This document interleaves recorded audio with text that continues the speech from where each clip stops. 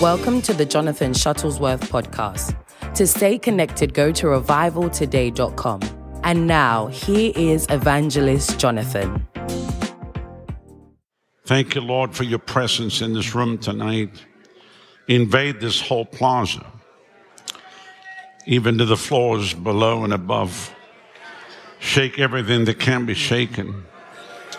Holy Spirit, like a mighty wind, just breathe upon each and every person, that not one person will leave you the same way they walked in these doors. And those that are watching by way of television, wherever they might be, thank you for what you did last night, what you did this morning, what you're going to do tonight, and then what you're going to do tomorrow morning and tomorrow night. Thank you that between now and tomorrow night, people will never be the same again. Touch your people in a very special way tonight. And Father, we covenant with you in advance to give you all the glory, all the praise and the honor, for you alone are worthy to receive all glory and all honor and all praise. Thank you for America, this land that you put us in. Thank you. You're not done with America yet. No matter what the plan of the wicked is, it shall all unravel. That even tonight, every plan of the enemy is being set back, and every plan of heaven is advancing. Thank you, Lord. You said that I will build my church, and the gates of hell will not prevail against it. Thank you, Lord, that you're not coming back for a weak, defeated church, hiding somewhere, waiting to be rescued, but you're coming back for a glorious church. You're coming back for those that occupy until I come. And you even said, when I come back, will I find faith on the earth? And Lord, yes, we want to declare tonight you will find faith. For even in Las Vegas, Nevada, there's a group of people tonight that will not back down, but will stand up and boldly proclaim and announce that Jesus Christ is Lord, and he's risen from the dead, that he paid the price on Calvary, shed his blood, rose from the dead, and is coming very, very soon. And we thank you for that. But Lord, we also know that when Jesus left, he said, I won't leave you alone. I'm going to send another comforter, the Holy Ghost, the Paraclete, the one called alongside to help, our helper, our teacher, our guide, our strengthener, our advocate, our intercessor. Everything that we need is in the person of the Holy Ghost. And that he's in this room here tonight to lead and guide each and every person. Regardless of the struggles that many have gone through over the years, tonight, may you speak that peace word where you say, peace be still, and may all those storms cease tonight, we pray. And we thank you for it. Now, Holy Ghost, do whatever you want to do. This is not our meeting. We came here in obedience to you, to obey you. Thank you for two ministries working together. Lord, you told me before you come back, ministries would work together where you would know where the one started, the other one ended. And we're seeing that take place. Thank you, Father, we work together for the same purpose. And it shall take place even more and more, that the names of men will just go by the by, and men will just, what's mine is yours, what's yours is mine, and they'll work together, and the harvest shall be brought in, and the kingdom of God shall flourish. Now I take authority over the spirit that has caused division here in the city of Vegas. You foul devil, that actual fact operated in even the building of this town, and that whole mafia spirit that now is integrated into the church. And I bind that and render it powerless and ineffective even tonight. And I thank you, Lord, that the walls of division amongst the churches and denominations in this city will fall by the wayside. And there won't be this group, that group, and they're all fighting each other or not even coming into agreement.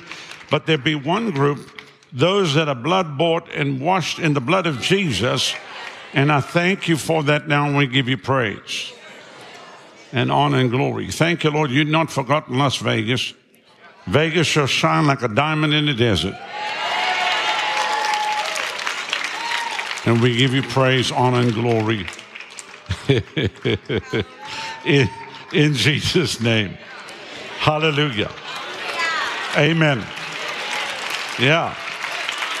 Get ready and watch what's going to happen. I'm telling you, God's not finished yet. Amen. Now I'd say I feel the Holy Ghost so strong here tonight. Amen. Praise God. Hallelujah.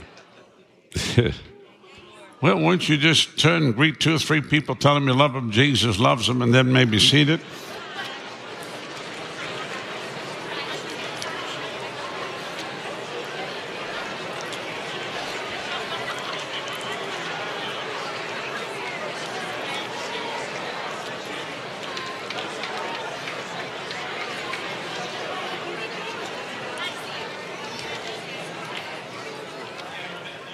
Hallelujah.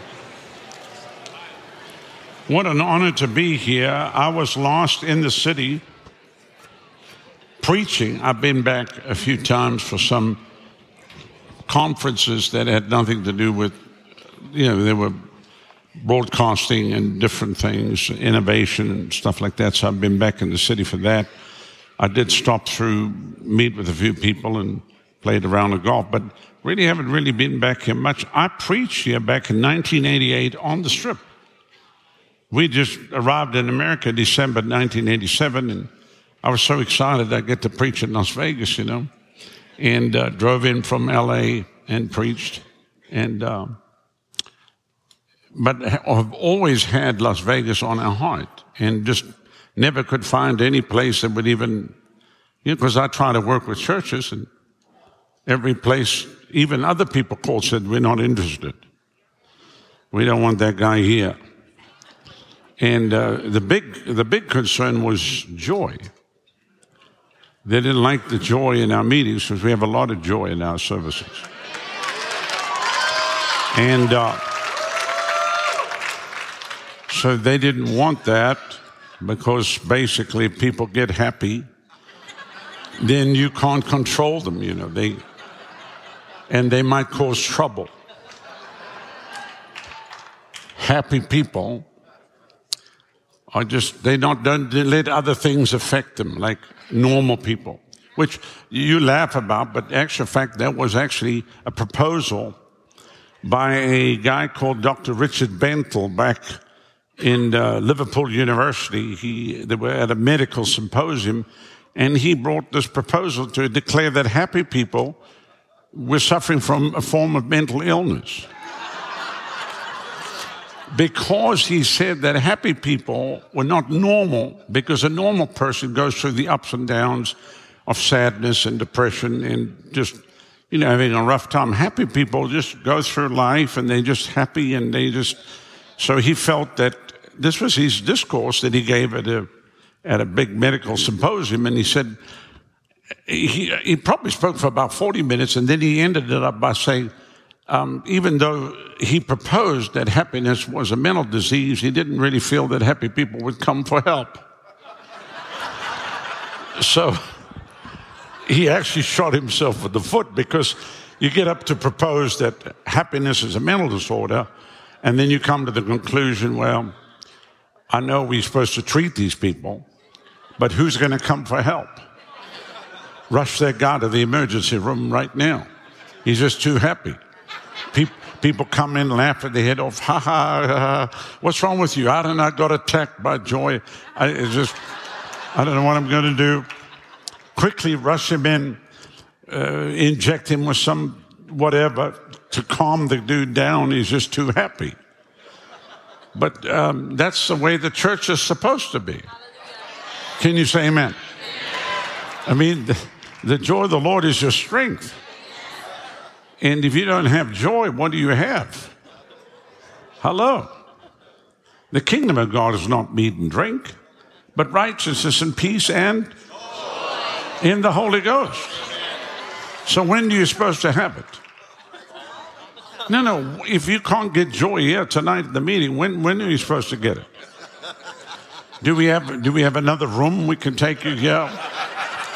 So this will be more of a somber service here tonight. And all those wishing to have joy, please go to the joy room. Because God knows we couldn't have you overflowing with joy. And if you left here, you'd be staggering through the casino. And some people would think that you were drunk. And it would be a terrible, terrible thing if people got the reputation of being Christians coming to a meeting here in Las Vegas and they were staggering around, in the lobby, drunk on the Holy Ghost. I mean, what do you think happened on the day of Pentecost? Acts chapter 2 says, when the day of Pentecost fully come, there was one accord, one place. Suddenly there came a sound from heaven as of a rushing mighty wind, filled all the house where they were sitting. Peter and them, cloven tongues like as of fire, set upon each of them, all filled with the Holy Ghost, and began to speak with other tongues as the Spirit gave them utterance. Yeah, that's what happened. And some people were amazed, and some people doubted and said to one another, what does this mean? Others mocking said, these men are full of new wine. But Peter got up and said, these are not drunk as you suppose. They're drunk, but not as you suppose. Seeing it is but the third hour of the day, but this is that which was spoken by the prophet Joel, that it shall come to pass in the last days, saith God, I'll pour out my spirit upon all flesh, and your sons and daughters shall prophesy. And your young men shall see visions, and your old men shall dream dreams. And on my servants and on my handmaidens I'll pour out in those days of my spirit, and they'll prophesy. And I'll show signs and wonders in the heavens above and the earth beneath, blood and fire and vapor, smoke. And the sun shall be turned into darkness and the moon into blood before the great and notable day of the Lord come. Which, of course, I've never heard of so many blood moons. They line up every month now. Another blood moon. Okay, bro, seriously. That is what does happen, But anyway, that's why Jesus told them to go and tarry at Jerusalem, to be empowered by the Holy Ghost, and so that the Holy Spirit would come and take full control of their life. The devil wants to get into people's lives, so where they're influenced by demons or become demon-possessed. You can go around the city. I'm sure you'll find a few people with a couple of passengers. Are you with me? And they don't know where they picked it up. There's some people got a busload. That's why Jesus tells us, in my name you'll cast out devils. Amen. People are going to get set free tonight from devils.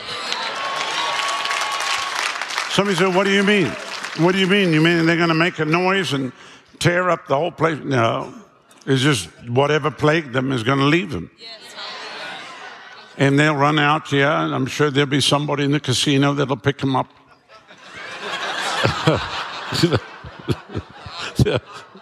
They'll pick up your reject, whatever spirit that was bothering you.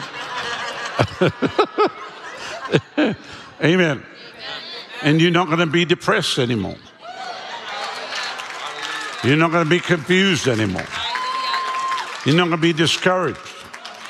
You're not going to be downhearted. You're going to have a vision. You're going to be able to see what others can't see.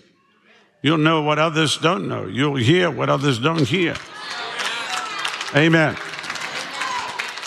And you're not done. God's not finished with you. The best is yet to come. Hallelujah. Oh, now in the world it's going to be rough. For the world, if you serve the devil, it's not going to be good.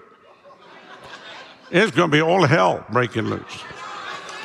But for the church, totally different. Because the church will go from glory unto glory. Can you say amen? Hallelujah. Glory to God.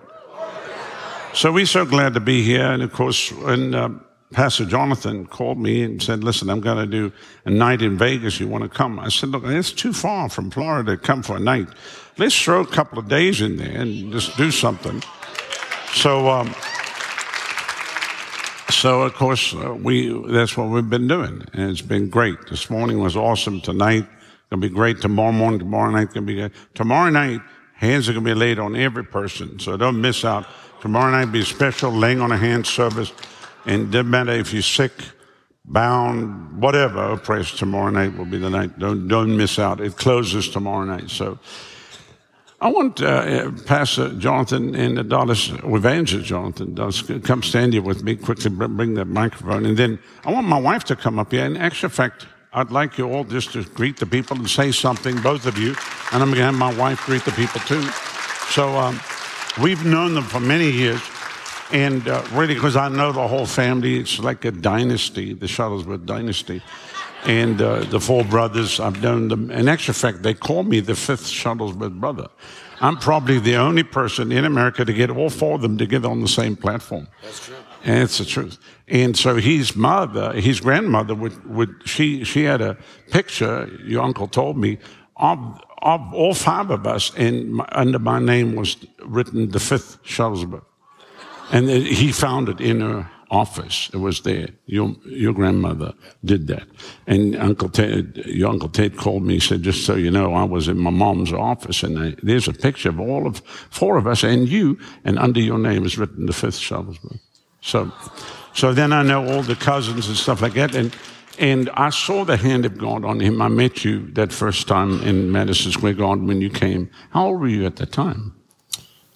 Madison Square Garden? Yeah, didn't your father bring you? I gave you a book on Jesus or something. That was in Watertown, New York. Oh, Watertown. How old were you? 19. 19 years old. And I was stunned because I was 19 working at the radio station at the church that was having him preach, and I had heard of Rodney Howard Brown from all my Bible college professors that hated his guts. And but I didn't like them, so anyone they didn't like, I wanted to get to know. So the enemy of your enemy is your friend. So I met him in the afternoon. There were about 2,200 people there that night. And he said, come see me after I'm done preaching. I'm going to give you one of my books. Well, I thought, there's no, that's like a nice thing to say. I thought, he just preached to 2,200 people. I'm not going to go, excuse me, do you remember me from this afternoon? So I just went back to the radio station and started working and making the playlist for the next day. And then he came at about 1:45 in the morning. And said, there you are. I've been looking all over for you. Here's the book I have for you. And he gave me his book, Seeing Jesus as He Really Is. And the whole front was made out to me. And so I took it and read it at my Bible college with another book over top of it so that people want to know it was his book. And that spoke to me back then because I had been around preachers my whole life. I never met, I won't say any, but none that I can remember that would care about somebody that doesn't matter really. You know what I mean? It's not like I could really help him in any way in the ministry. And for him to search me out and do that, and then we came back, 12 years later in 2011, where I was fasting and praying for God. I felt like disconnected from what God was doing in the earth. I had a full schedule, but they were at tiny churches that just seemed like they were like dead branches on a tree. And I knew that God had hooked Lester Summerall up with Howard Carter. And I was praying. I said, Father, like you did for Lester Summerall when he was young, could you hook me up with somebody that will get me in the main flow of what you're doing in the earth? And he called 2 weeks into the fast. I was playing Call of Duty, and I can't pray 14 hours, so I have to do other things. And if his voice wasn't so distinct, it'd be like you getting a call from Rodney Howard Brown. He said, hi, this is Rodney Howard Brown. I said, are you looking for one of my uncles because you got the nephew? You want me to give me you my dad's number? He said, no, I actually called your uncle and got your number from him. I'd like you to come to Florida as soon as you can. I felt quickened today when I was praying to take a day or two and show you what it took me 35 years to learn in evangelism. I said, if it doesn't creep you out, I'll be there tomorrow. And so I called Adele. She was at the grocery store. I had her come back home. We booked tickets and flew down there, and him and Pastor Donica laid hands on us on Friday night. It was during that great awakening, and we were slain in the Spirit. That was only the second time that had ever happened to me. And we went to our next meeting that was scheduled Sunday, Monday, and Tuesday in a tiny church in a tiny town. And when I started preaching, the pastor's wife, who had just told this testimony on Sunday morning about how she had the saddest week of her life. I was preaching on the blood of Jesus. I wasn't talking about joy. I didn't feel like I was doing anything different. And she started laughing and slid out of her seat on the floor at an Assemblies of God church and kept laughing through the whole service. And her husband said the next day that he actually got annoyed that she laughed in bed till 5 a.m. and finally he told her to be quiet. And then that meeting, I think we had 140 people Sunday morning. By Wednesday night, we had 360 in a church that seated 240. We hit 550 on Friday. It was only scheduled through Tuesday. He extended it a week, then a second week, then a third week. And it was a revival. My next meeting got extended. I had never had any meetings extended. And from the time God brought him into my life until now, it has been radically different. And the fact, I told Adalis, as much as we've enjoyed our relationship, or at least I have, I'm not going to put words in his mouth. I said, if he came over every few weeks and burnt my house to the ground, there's nothing he could do in the future that could ever outweigh the good that he's done from here till now, because God used him to change my life. And one more thing, since tomorrow's going to be the laying on of hands, that is not just a Christian way to close a service out.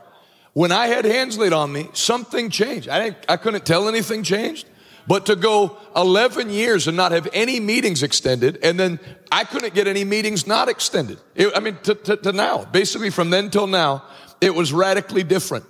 Tonight too, but Friday night, Saturday morning, Saturday night, this isn't just a nice thing to attend. You can leave here and have life be nothing like it was before you came. And I believe God's not only going to do that for you, that's what's going to happen in Las Vegas in Jesus' name. How many of you believe that with me? So thank you. And thanks for coming here with me. It means a lot. Well, thanks for inviting me. I wouldn't, of course, I'm on Christian television network, and Bob DeAndre has a station here. And really, the last couple of years, he said, you have to go to Las Vegas. You have to go to Las Vegas. Well, I tried. So I knew that we were going to have to neutral venue. So when I knew that you got a neutral venue, I said, okay, that's the open door, It is interesting that it's been easier to work with the casinos than the churches. Which is ridiculous. And true. It's not a joke. It's totally ludicrous. But it's a sign of the hunger in the country. Yeah. We have a young evangelist now a miracle just happened a week ago, who was driving in the city of Tampa, and he saw this huge circus tent up. And he's been using circus tents. And he said, I just preached on where Jesus told the disciples where the colt was tied up to go and tie him. And I told the whole church, this week's going to be a week of loosing that colt and bringing it in. God was going to bring things that were owned by other people that would bring them into the kingdom for kingdom usage. And so he called me Wednesday. He said, you won't believe what's happening. I said, what happened? He said, I went there.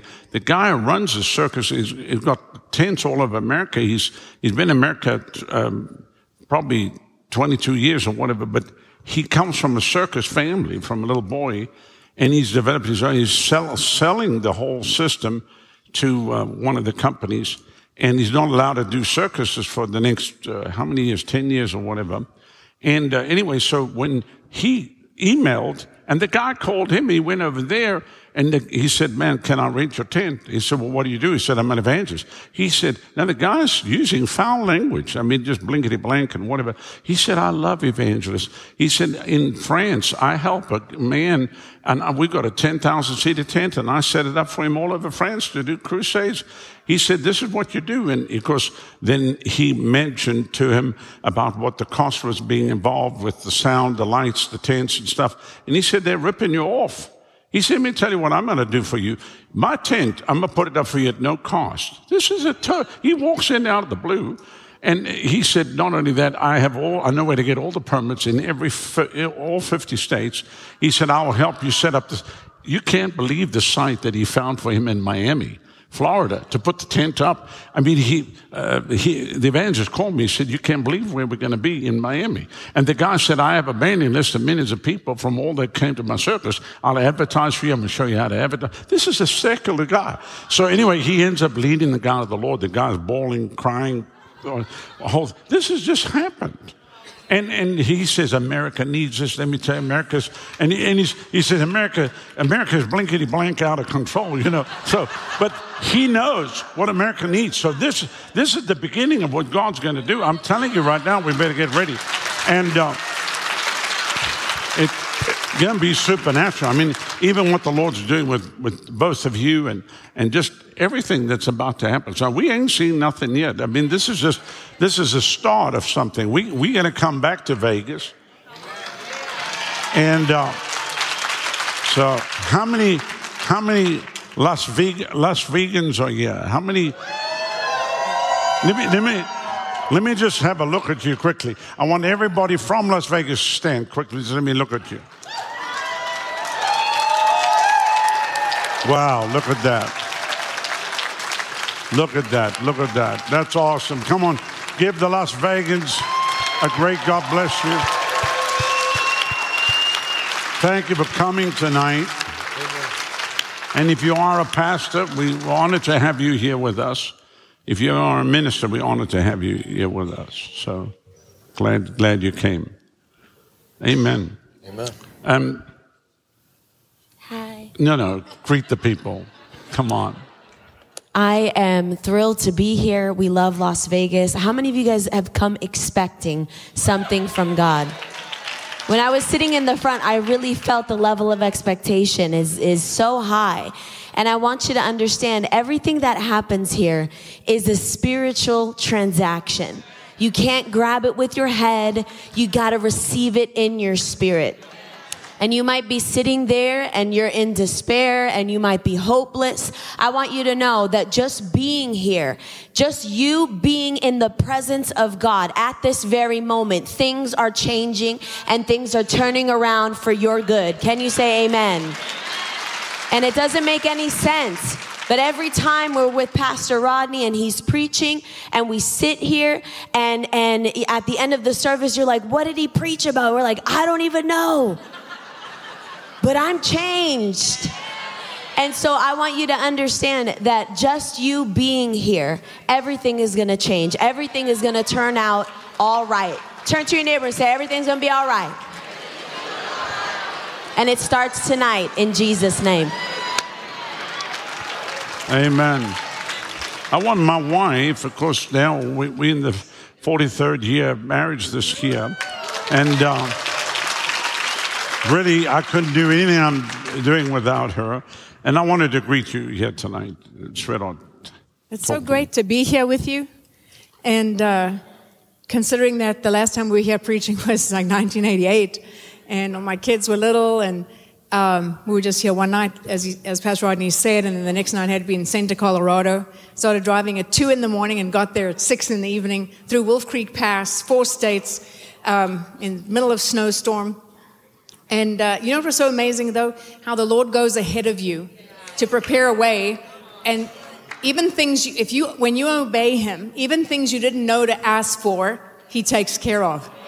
And I actually wasn't even going to share this, but I feel like I should. So when we came, we were believing God for a vehicle. Now, we had driven all the junkers we wanted to drive, and we had also sold some vehicles. And you know, we decided when we went into the ministry that you know, God was going to take care of us, that we would never ask anybody for money, not his mom, not my mom, but we were going to work the word. And if the word didn't work for anybody else, it was going to work for us. In other words, we're going to give, we're going to sow, we're going to tithe, and then the Lord's going to bless us, and He's going to make a way. If He's called us, then He's going to make the way. And we knew we were called to come to America, and for 6 years He prepared us in South Africa. We traveled for 2 years, then we had a church for 2 years, and then we were Rodney taught in a Bible school for 2 years, and that was all preparation for what the Lord did for us here, because in 1987, of course, He opened the door for us to come, which was a total miracle, and we had no money, and God provided like almost $14,000 for the airfare for all of us. And that. Now, understand, when we got married, when I met her, I was 19, she was 18. When we got married, I was 20, she was 19. So basically, we were just babies. And when we got to America, well, what was that, 25, 26? 26. 26. So here we are in America, 26, 3 kids, nothing. I mean, we didn't know anybody. Everything's a miracle. Everything you see is a miracle. It's all supernatural. Carry on. So anyway, we were believing the Lord for a vehicle. And anyway, the Lord, it took about 6 months of just pressing in and trusting the Lord. And you know, we were praying. We said, Lord, we know that you put in our heart to believe you for a new vehicle. And we had people, wealthy people, tell us, well, you can't have a new vehicle. You're missionaries. Isn't that a pathetic attitude? And that's what's happened a lot in America. I mean, Pastor Rodney, he grew up with a family of Canadian missionaries, and people would send them used everything. It's like they trash they would send for Africa, and that's what they thought of missions. Well, you know, that mentality has to change because God is worthy of our best. Amen? Hallelujah. And so we prayed about it. We asked the Lord, and he said, I want you to have a new vehicle because we didn't want to break down. Do you know how big America is? It's huge. When you drive it, you find out, right? And so we were believing God for a new vehicle. Well, God supernaturally opened the door through, you know, a gentleman who was like, you know, barely saved, but just a sweet guy, and you know, just went to church. But and he made a way for us to get this vehicle. Anyways, and it was an Astro van. We didn't put any specifications, just a new van. That was it. And you know what? That thing had all-wheel drive. And you do not appreciate all-wheel drive until you drive on ice and snow. Amen. We've driven in Alaska on a two-wheel drive. It didn't work. You can't go up any hills. You can do nothing. You slip and slide all over. And so just something small like that the Lord knew we would need all-wheel drive. And so when we drove from here to Center, Colorado, from 2 o'clock in the morning till 6 o'clock at night, and we didn't stop. He drove, I drove. We just, you know, stopped to go to the bathroom and grab gas. And we went Wolf Creek Pass. They had a huge storm. And the people were pulled over on the side of the road. They were stuck. They were trying to put, you know, snow tires on. And here we were just barreling through in these cliffs going down. We didn't know that. We didn't know that. The pastor said when we arrived, man, we were praying for you. You came through Wolf Creek. I said, closed it right after we got there. I said, what's the problem? He said, well, there's 3,000-foot cliffs. I said, I couldn't understand why everybody's going slowly. I'm just... The ice was forming on the windshield, so we had to put the defroster on like high. So we were like taking all our clothes off in the car because we were sweating, but we had to keep the heat on the not all our clothes, but all the, you know, sweaters and things, down to T-shirts. We had to keep the heat on there to, like, you know, stop the ice up. And we come from Africa. We drive on mud and dirt. We don't drive on ice. But, you know, God will go before you and he will make a way. And if he's put something in your heart, amen. And if he has a call on your life, then it's going to come to pass. But one of the things you have to do is you have to die to your own ambition. You have to die to what people think of you. You have to die to other people's opinions, and you have to come alive to only what God says and only what the Lord wants. And you know, when we came to America, it was so dead and dry, and we began to pray. We said, Lord, you have to touch these churches. They're so apathetic. They're so dry. There'd been several scandals, and you know, people would, you know, get excited in the meeting, but then they would leave the same way they came. And we said, Lord, this is not acceptable. You know how sometimes God will put a dissatisfaction in your heart that causes you to press in for more. And so we prayed, Lord, please show up. Please come touch these people. We don't care if they don't remember our name, but as long as they know when they left the service that they had a touch from you. Amen. And one of the things I want to encourage you with, how many of you are in the ministry right now? How many of you feel a call to ministry? You're going to need two things. You're going to need the Word, and you're going to need the Holy Spirit. Because the Word of God is the train track that you run your life on, and the Holy Spirit is the steam in the engine. And you can't downplay one or the other. They have to both be exalted in your life.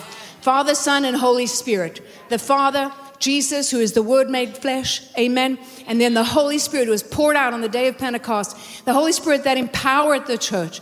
The Holy Spirit that endows us with those supernatural gifts, that endows us with the fruit of the Spirit. You cannot live your life without those things. Let me tell you something. When the joy broke out in our meetings, because we were praying and praising we didn't know that was going to happen. We just prayed for the Lord to show up. And he did. But as many people were weeping and shaking and getting stuck on the floor as getting filled with the joy, But people made a big deal about the joy and got offended about the joy. You know what? Well, God wouldn't do that. Well, how do we know what God wouldn't do? God can do whatever he wants to do. I'm pretty sure nobody ever thought of the day of Pentecost and a mighty rushing wind and people speaking in other tongues. They thought they were drunk and they mocked them, right? And so the Holy Ghost never left the earth. He's been here since the day of Pentecost. Amen. And each and every one of us, we need to be born again. We need to receive Jesus as our Lord and Savior. And we need to be empowered with the Holy Spirit. And so initially we thought, well, all the joy and stuff will make people nervous and maybe run out the door. The unsaved people, guess what they did? They came running to the altar. And I remember that's what happened to me because I got saved at the age of 17. Rodney grew up in church, and it was the presence of God. My 17-year-old head didn't want to stand up and embarrass myself and walk up in front of everybody to receive Jesus at the front. But it's like the Holy Ghost put a rope around my heart and pulled. And what does the Bible say? If we lift Jesus up, the Holy Ghost will draw people. Amen. And so we need to contend for the Holy Spirit. We need to not be ashamed of the Holy Spirit. We need to always exalt him. We need to follow him. If everybody else turns away from you, hey, if they turned away from Jesus, then who are we to think that we're going to get a free run up the side? Jesus said that he'd bless us. He said he'd give us 100-fold in this life and persecutions. So we just have to laugh at the persecution and keep on going. Because you know what? All the devil can do is jump up and down and scream and, and fuss. But we keep going. We don't let him stop us. Amen. We keep going. And so we need the Holy Spirit in Africa. We need the Holy Spirit in India. We need the Holy Spirit in South America. We need the Holy Spirit in Las Vegas. Amen. Because we need the Word and the Holy Spirit because that is what's going to bring the breakthrough. Amen. Amen. But that takes us laying down everything we think and saying, Lord, what do you want? And just following him every day, being obedient to him. Hallelujah. Lifting up do not be ashamed of the Holy Spirit. There's a lot of pressure from the religious quarter. Just really stupid people. Some of them are paid by the Chinese Communist Party. To actually, it's true. They use the church to come against the church. And so we cannot allow that. We have to stand together. Listen, God doesn't expect you to be a clone of someone else. You have a particular flavor. Amen. And the Holy Ghost wants to anoint your flavor. Because he's called each and every one of us to do a specific task in this world. And so we need to find out what that is. Hallelujah. And so that's always been our heart with everything that we do, is to see the Lord touch people, to see them get all the junk that the devil's put on them, the world's put on them, through that are burned off of them. So we have to invite the fire of God to come in, and we have to ask God, burn all that stuff off. Lord, if there's anything in me that doesn't please you, Lord, burn it out of me. Purify my heart. Hallelujah. So there can be no compromise. Purify my heart, Lord, and let me be more like Jesus. And then contend for the supernatural. Keep preaching the gospel. Keep winning souls. And we're going to see. We've seen in Tampa. We've been hammering at it. We've been hammering it. And listen, it has changed. The FBI, they came out with stats. They said they couldn't understand. We see all the time these news articles. The FBI, they cannot, and the police force, they cannot understand why Tampa has such a low crime rate, considering it's the third biggest metropolis in Florida. But it's got one of the lowest crime rates. Why? Because we are on the streets. Our people are on the streets. We bust the inner city people into our church, and we just keep hammering it, and we just keep preaching, keep getting people saved, keep getting win the universities, win places of government, win military installations, we in retirement homes, assisted living homes. We basically, wherever people are, we're there. And what's so cool about the schools is it's a lot of times it's quite difficult to get in the schools. They try and block you, so you have to really believe for favor, and you've got to just keep on. But then we would go to, like, after school, you have all the sports teams ask the coaches, can we pray for the kids? Sure, and get all the sports teams saved, and then those kids get on fire, and then they invite you in. And now we have so much favor. We have, out of how many schools? What percentage of schools are we in, Pastor Allen, in Hillsborough? We're in all the schools. Come up quickly. And you know what's so cool is you have this. My wife's just greeting the people, but this is important. There's this huge organization that links all of the born again, all of the sports kids, all the kids that are involved in sports that identify as believers. They count them, right? And they came to us a couple of years ago and told us that we're getting more people saved in our county of Hillsborough than anybody else is in every district in America. And so, our young people go in, and so our mission is to empower God's people to do the work of the ministry. Amen. Hallelujah. Pastor Allen is our youth pastor and has been that way for 20 years. And tell them what's happening with the young people and with the schools and universities. With that part. Yeah, so it is pretty unbelievable what Pastor Donica is saying is true. Not to take the time of it, but if I think back to 2011, when we went live on CTN, you mentioned that, and that's where that's when the Lord spoke to you, that two ministries would start to work together in these days where you couldn't tell the difference where one began and one ended. And we really took that as a way to start hitting our campuses really hard. And so we believe that the Lord spoke to me about Joshua chapter 1, every place the sole of your feet shall tread, that I've given it unto you. Well, we have at that time, we were around 25 high schools in Hillsborough County. Right now, we're just over 31 high schools. We are the second largest school district in the state of Florida. We're the sixth largest in the nation. And just high schools alone, 200,000 some odd students. And so it was pretty unbelievable. So, but we knew that we needed to put our feet on campus. How many know that it's one thing to believe God for a harvest, it's another thing to go get the harvest. And so we said, I empowered my teenagers, brought them together, and I said, listen, the Lord has called you to be a missionary to your campus, and we're going to believe the Lord. We're going to equip you, show you how to do it. And anyway, by God's grace, from that day to this day, that was 2011, first week 2011 to now 2024, just over 100,000 decisions for Jesus, face-to-face, teenagers across the county. And our college campuses as well. But what we've seen in the last 2 to 3 years has been unbelievable, really. Truthfully, what the enemy meant for evil, God has turned it around for our good. And Joshua told his brothers, what you intended for evil, God has turned around that many lives would be saved. And so from that day to this day, just to give you a perspective of what's happening, the harvest truly is plentiful, and God has given us laborers. We have got young people and teenagers, young adults that we're training, showing them how to do it. Our teenagers are taking their high schools, taking it seriously. And altogether last year, 13,000 decisions just last school year. This school year just is the halfway point, and we're already over 13,000 decisions just this school year.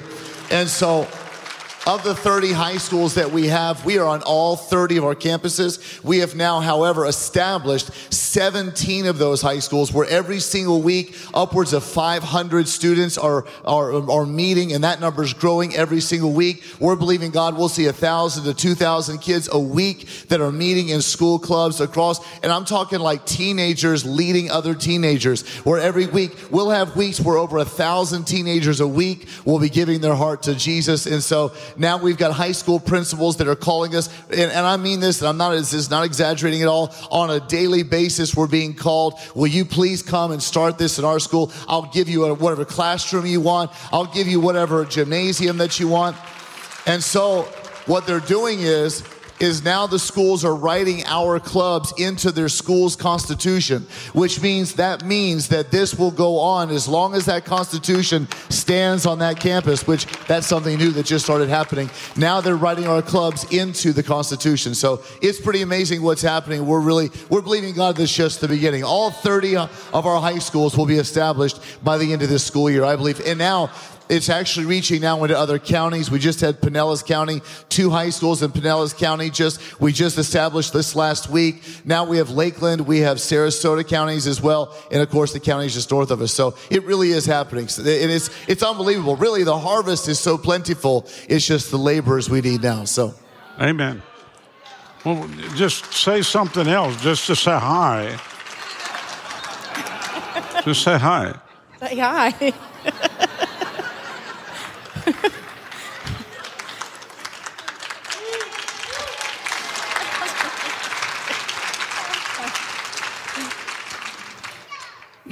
never look at a situation as impossible. Because it's not your job to do the work of the Holy Spirit. It's just your job to do what He tells you to preach the gospel, to lift Jesus up. And, again, our whole ministry is not just about empowering teenagers, but empowering even many of the retirees that have time on their hand. And we've had many come, like in their 80s and their 90s, and saying, I've only led, or I haven't led anybody to the Lord, I've only led a couple of people, and I want to learn how to do it. And in their last few years, they led thousands of people to the Lord. So they have all this fruit waiting for them on the other side. Amen. Hallelujah. So we have for the kids, we have a big fire week that's phenomenal. I mean, we had how many? 8,000. 8,000 on property. It's just exploded this last year, and the kids' fire weeks are awesome. They're from the kids all the ages, all the way up. So send your kids. Get a bus load and send them over to Tampa. And, bus loads are a long way from here. Put them on a plane. Put them on a plane. So, yeah, you're on a bus. Oh, yeah, sure. We'll bus in from Vegas.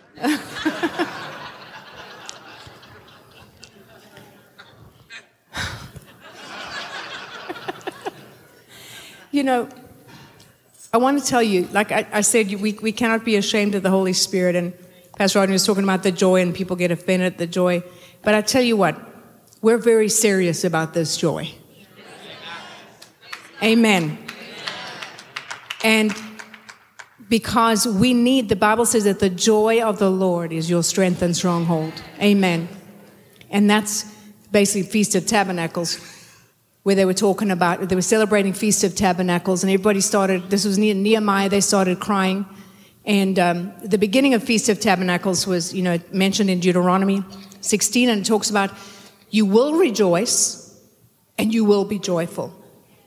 God doesn't say things for nothing. It's for a purpose. Amen.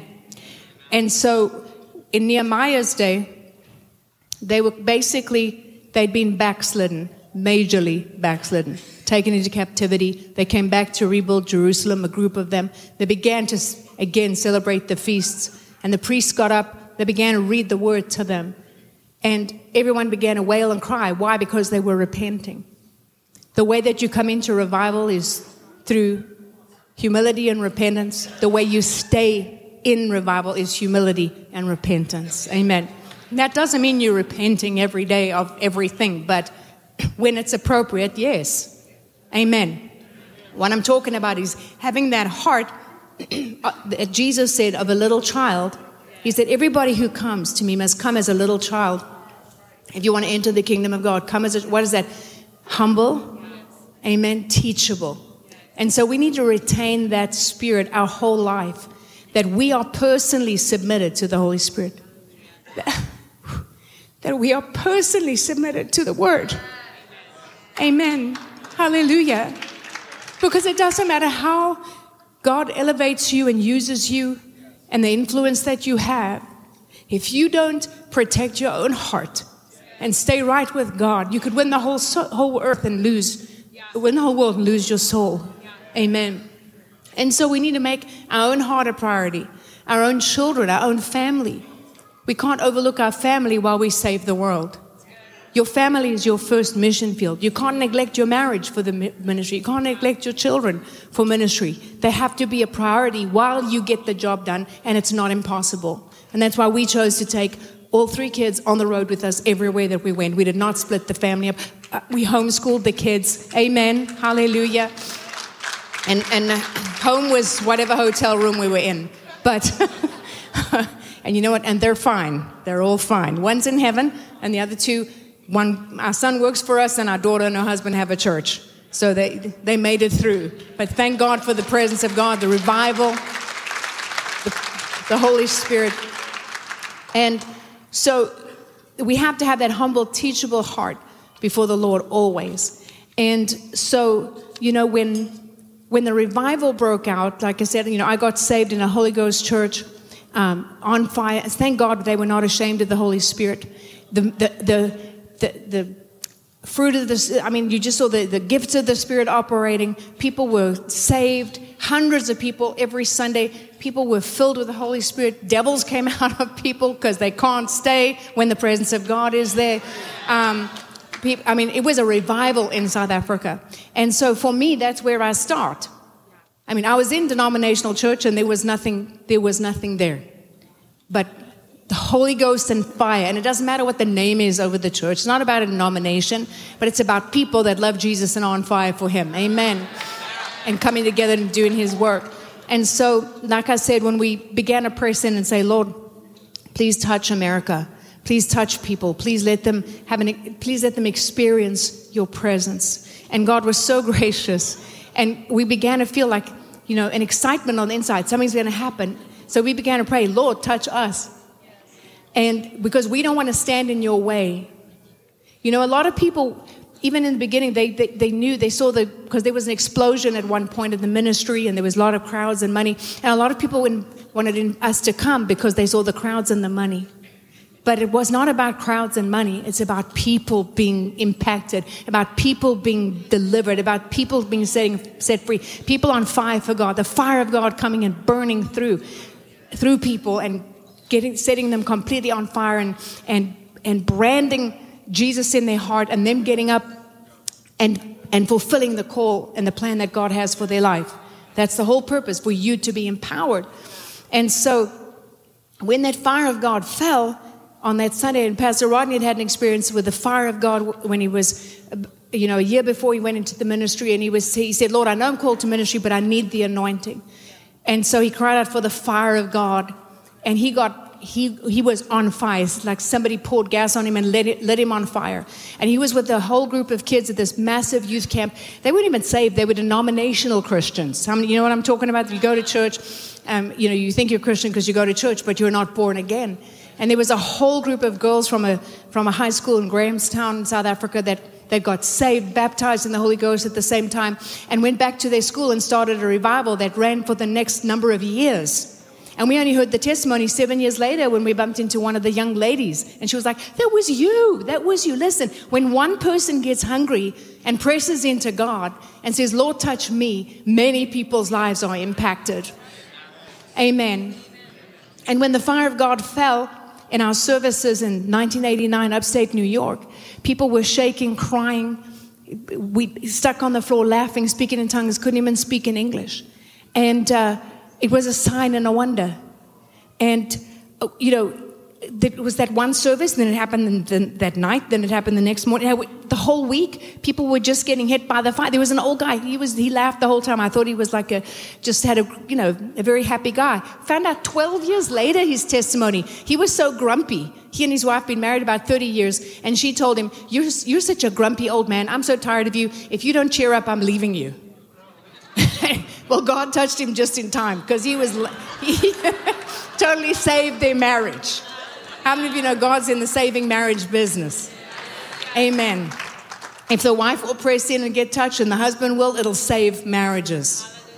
Teenagers will be turned around and on fire from going the wrong way, turned around, arrested by the Holy Spirit. Like I was arrested when I turned 17 and my whole life turned around.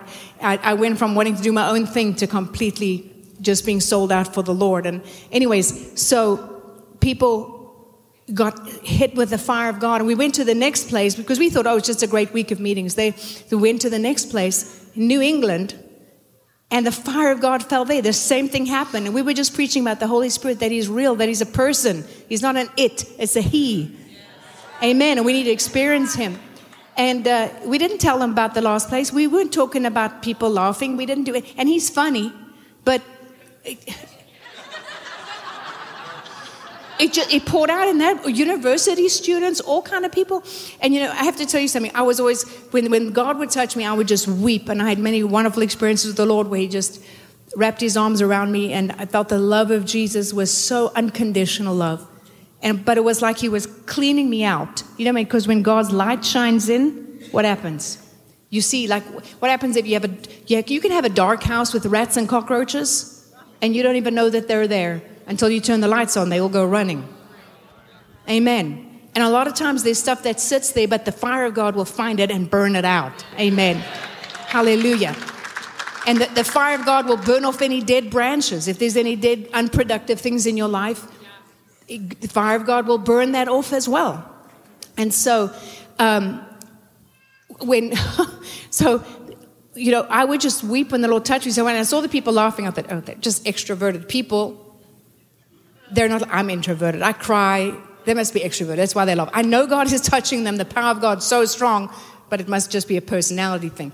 Well, it didn't take very long. It just took a few weeks. And I began to see people getting hit with the joy, with the dignified ones, the business people, the shy people, the introverted people, the people that, because I didn't even want to get up and speak. He would ask me to get up and greet people, and I'd be like,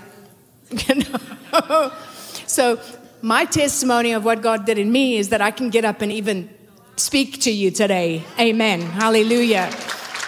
And so I realized, oh, this is a God thing and I need it. But I'm like, Lord, I'm not laughing because everyone else is laughing. It has to be real. It has to be real. And I looked at the people sometimes rolling on the floor laughing. I thought, oh, if that happened to me, I'd be so embarrassed. And anyway, so for 6 months, I just pressed into the Holy Spirit and said, Lord, touch me. Every service, I was like, Lord, touch me. Come and touch me with your fire. And I knew that I wasn't just looking to laugh. I was looking for the Lord to do something in my heart because I knew that I needed more of him. I'm the preacher's wife, but I needed more of him. I needed to go up to the next level with him. I needed some stuff to be broken off of my life. Amen. Because listen, when we see him, we'll be like him. But until then, we're a work in progress. Amen. And so we need to never stop growing and changing, and we need to continue to allow the Lord to do a work in our life. And so I began to pray, saying, Lord, touch me. And the fire of God touched me. One time I was stuck on the floor 2.5 hours. I literally thought it was only half an hour. And we were in Pennsylvania. I was minding my own business on a Tuesday night. People were getting blessed and touched all over the place. And I felt, the Bible talks about, Jesus said, on the final, most important day of the feast, which is the day, Feast of Tabernacles, what did he say? He said, everyone who's thirsty, come to me and drink. And out of your belly will flow rivers of living water. And the Bible says that in God's presence is fullness of joy, at his right hand pleasures forevermore. And draw forth from the wells of salvation with joy. But then Jesus talked about a river of living water coming out of your belly. And that's the Holy Ghost. Amen. And so he doesn't want you just to go to the well where you got to, I'm sure very few of you, if any, have ever had to use a well. But a well, you have to take up bucket by bucket. But a river just flows out of you, right? And so I'm sitting there and I feel this bubbling in my belly and springing up. And then, of course, on the day of Pentecost, when Peter preached his first major sermon, he quoted that in God's presence is fullness of joy. But he said, he related it not just to in God's presence, but in me. It became personal. God's presence in me, full of joy. The Bible says that the disciples were full of the joy and the Holy Ghost. When Philip preached in Samaria, they were full of joy. Hallelujah. Everywhere they went, in the middle of persecution, they were full of joy. Joy was a hallmark of the church through everything they went through. And so here I'm pressing in and I'm sitting there and I feel this bubbling in my belly. And it bubbled and came here. And it stopped because my brain started getting connected and trying to analyze it and figure it out. And you know what? I heard a voice on the inside of me, but wait, the Holy Spirit, I felt like that. Anyways, sometimes you feel like the dog with the choker chain. But we have to give God permission to knock in on our life, right, and straighten us out. But anyways, so he said to me in this very firm voice, he said, stop thinking about it, just let me do it. And it was like a yes, sir moment. And I was very terrified of what was going to happen because I had always stuffed everything down, all my feelings, everything to stay in control. And I was very scared. that if we took the lid off that jar and that stuff came out, I didn't know what it was going to look like. I didn't know how messy it was going to be, and I didn't know how I was going to push it back in again. Because, we want the Lord to touch us, but we're like trying to hold on to it and control it. And a lot of pastors are like that. See, and they don't want revival because they can't put it in their denominational box. They can't control it. They can't make it start and make it stop. You cannot. You have to just invite the Holy Spirit and then let Him do whatever He wants to do. And you can't worry about the people that get mad and run out, because it's not going to be the unsaved people. It might be some of the religious people that don't want God to deal with this stuff. Amen. And so it began to bubble, and it came out of my mouth. I was laughing so loud. I ended up on my hands and my knees. I've got tears rolling down my nose and dripping off. And the ladies with the cover cloths at the back, even though I had a longish dress, and then tissues up the front. So undignified, right? And you know what? I didn't care, because Jesus and I were having such a lovely time. And all those times that I felt the Lord put His arms around me, and it was like He was cleaning me out. And this time it felt like He was pouring back in. And it's the oil of joy, the oil of gladness, for that spirit of heaviness. And we go through so many things, we carry so many things. And I can tell you right now, we went through having to say goodbye to our 18-year-old daughter that we were holding in our arms. It's one of the hardest things that you can go through in your life. But I thank God for what He had done in my life. I thank God for His touch. I thank God for the joy of the Lord that is your strength, that sustains you. Amen. And yes, you grieve, you miss them because you're attached to them. But at the same time, there's a peace, there's a grace on you to carry you through. And so instead of letting the things that come against your life to destroy you, like when she was first born and they told her she had cystic fibrosis and she would only live till the age of 4. And we made a decision that we don't care what the devil says. We don't care what's going on in our life. We're going to contend for our daughter's healing. But in the meantime, guess what? We're not going to back off healing. We're not going to back off the Holy Ghost. We're not going to back off the Word just because we're going through a challenge. We're going to preach it harder. We're going to pray for all the difficult cases. We're going to pray for all the incurable people. We're going to put, devil, you want to touch my family? You want to touch? I'm going to push back on you. You're going to regret it. You're going to regret it. You're going to regret it. When Kelly was little, she said, I just want to stomp on the devil, and I want to hurt him, kick him. And so I said to her, baby, you know how you hurt the devil? You get people saved. You get people healed. You get people delivered. Hallelujah. You get people baptized in the Holy Ghost. That's how you fight the devil. That's how you beat the devil. Hallelujah. That's how you get him back. And so we're making the devil pay.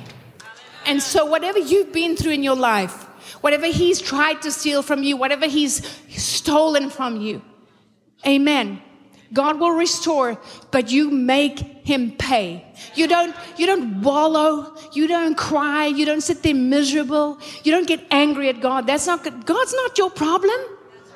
God is a good God, and the devil is a bad devil.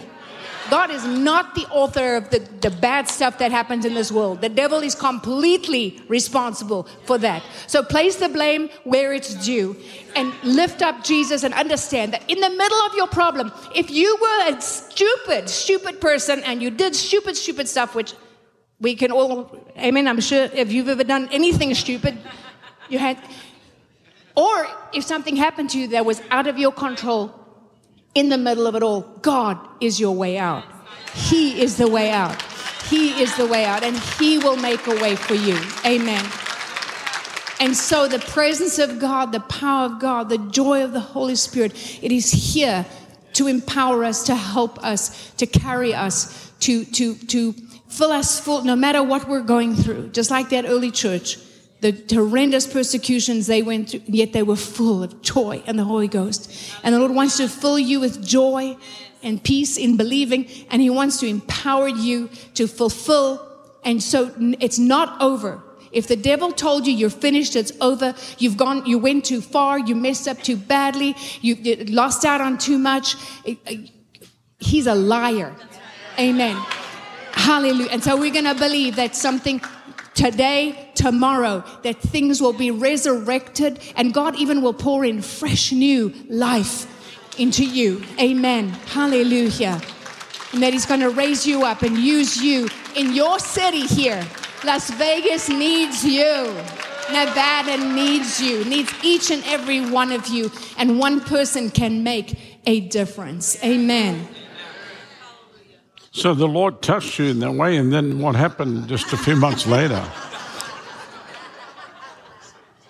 Well, so that when I was it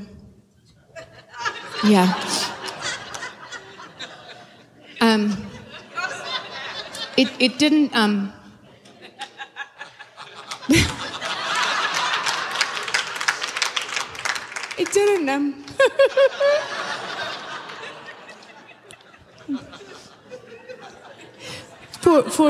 for about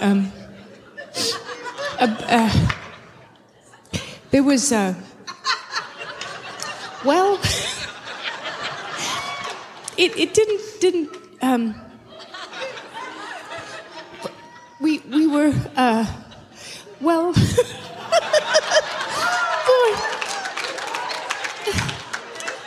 it was about it wasn't that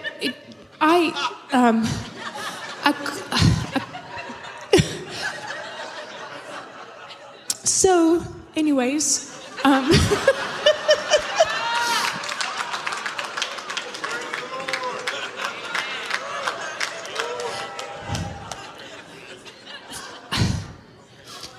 it was like for and then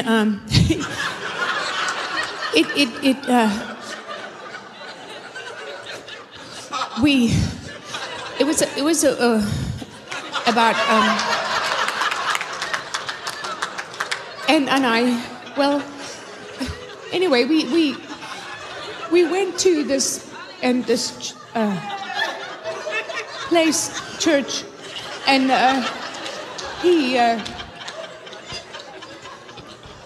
he wanted me to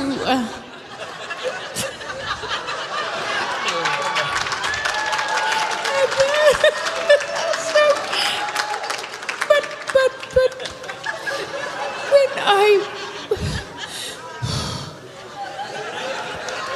when I was gonna and but it was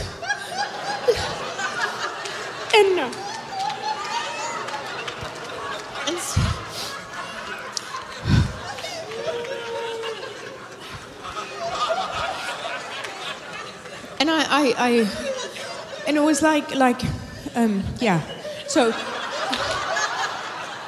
I and my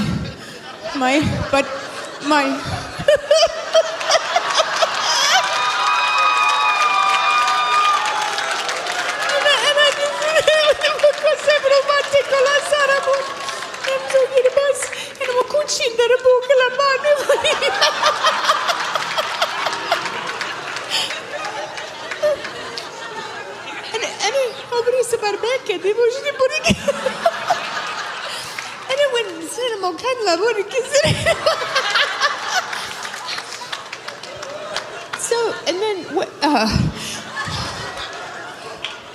did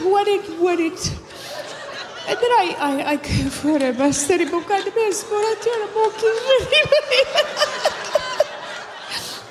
and it was like when on in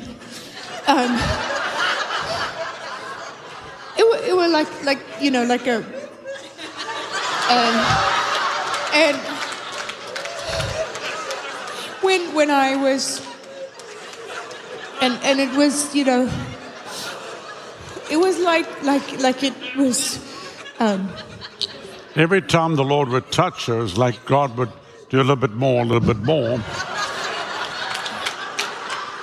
She was like a glass being filled up. And then when we were and that other and then he and then it was like the thing, you know, like, you know, and the glass got filled to, you know, like a meniscus on the top. And that when you and, the Lord touched her, and it was like a little drop,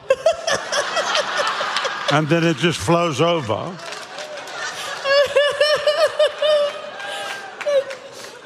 and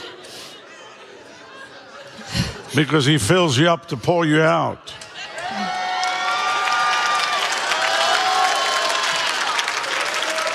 You can't give what you don't have. And then I could, and then after, and then it's, you know. and it's like when you, and then it's like the Which Ephesians 5 says, be not drunk with wine, wherein is excess, but be being filled with the Spirit, speaking yourselves in psalms and hymns and spiritual songs, singing and making melody in your heart unto the Lord. And that's a decision that you have to make every day. And that's what happens. I mean, I asked her just to get up and say hello. And can you imagine what would have happened if I said preach tonight?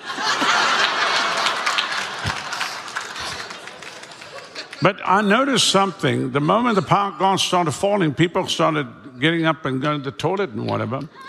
This is not some Las Vegas show here.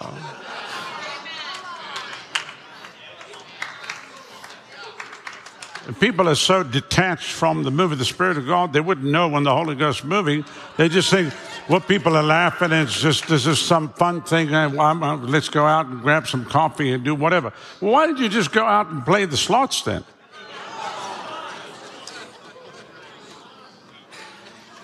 Or shoot crap.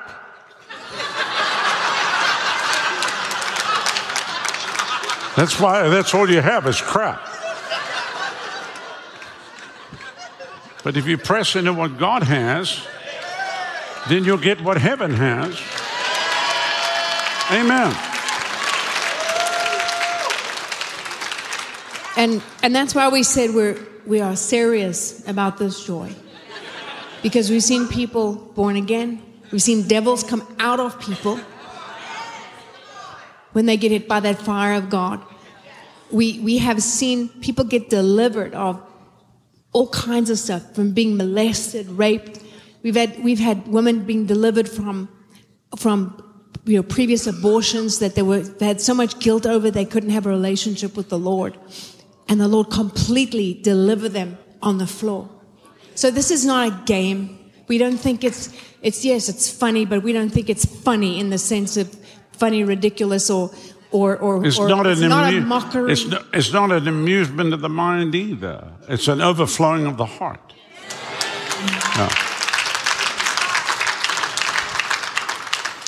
And the Lord wants to burn all the junk out of you again. And there might be things that you're carrying around with you that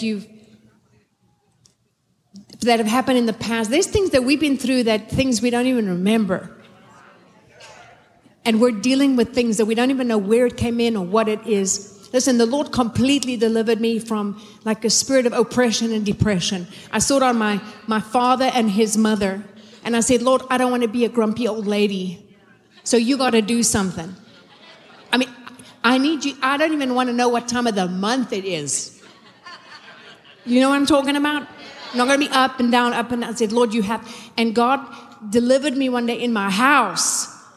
And I cried. It was like I cried from the bottom of my belly. I know what to say. And it was like, but I made a decision. I said, Lord, I'm not holding anything back from you. You can come in and and clean out anything in me. Just do major spring cleaning. Some of us need a major spring cleaning. We're holding on to things. We're holding on to abuse. We're holding on to hurt. We like lock that thing away and we try not to think about it. It's like your house, you have parts of your house that are really clean and you invite people in, and then you have the parts where you just shove everything and you don't want to take people on a tour of that closet or your kid's room or anything. But when Jesus comes to your house, he comes straight to your mess to come and deliver you. We've seen people being delivered off of pornography, delivered off of oppression, delivered off of, like one girl we had, she was raped for a full year. She was a virgin in the military, raped by a senior officer. She was so screwed up. She was an alcoholic. She was a mess. She was in the Navy for 7 years, mess. And God completely delivered her. Completely delivered her on the floor, under the fire of God. And for months after that, she would tell me, did I tell you how free I feel? I feel so free. I feel so free. Listen, God wants to set Las Vegas free. He wants to set you free. Hallelujah. Because how can you change your city unless something is in you? Because God can only do a work through you to the extent you've allowed him to do a work in you. So this is what this is about. So you know what? If every religious devil manifests and gets mad and runs out the room, that's fine. But the hungry people are going to get something because, amen, we don't, I don't know when next we're going to be here. I don't know when next Jonathan's going to come through, but tonight is your night, amen, for a breakthrough. If you get hungry for God, amen. Hallelujah. Amen.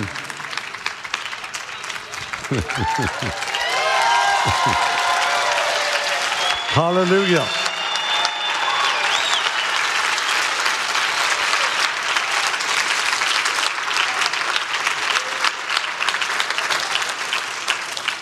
Now, the ministry the Lord's entrusted to us is twofold. Number one, to go to the church and stir up revival, bring people back to their first love and set them on fire. And then number two, to go to a lost and dying world, bring in the harvest of souls. And we do that several ways, by all the outreaches and the mass crusades and stuff like that, but by mobilizing every single person to win souls. Because the only thing you could take with you when you leave the earth is people. Whatever you have bought or invested in is going to stay behind.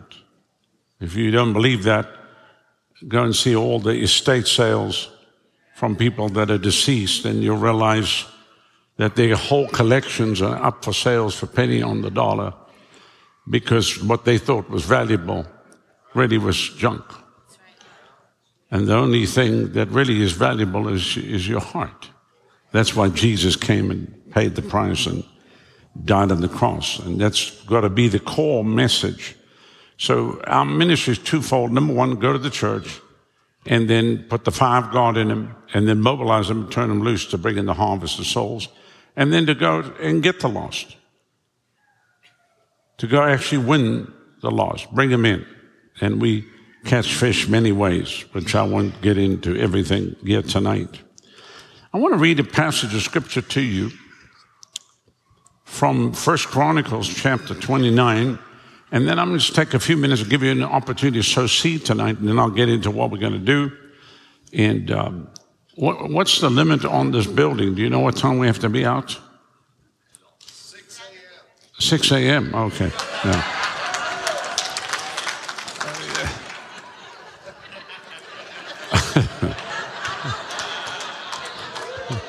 All right.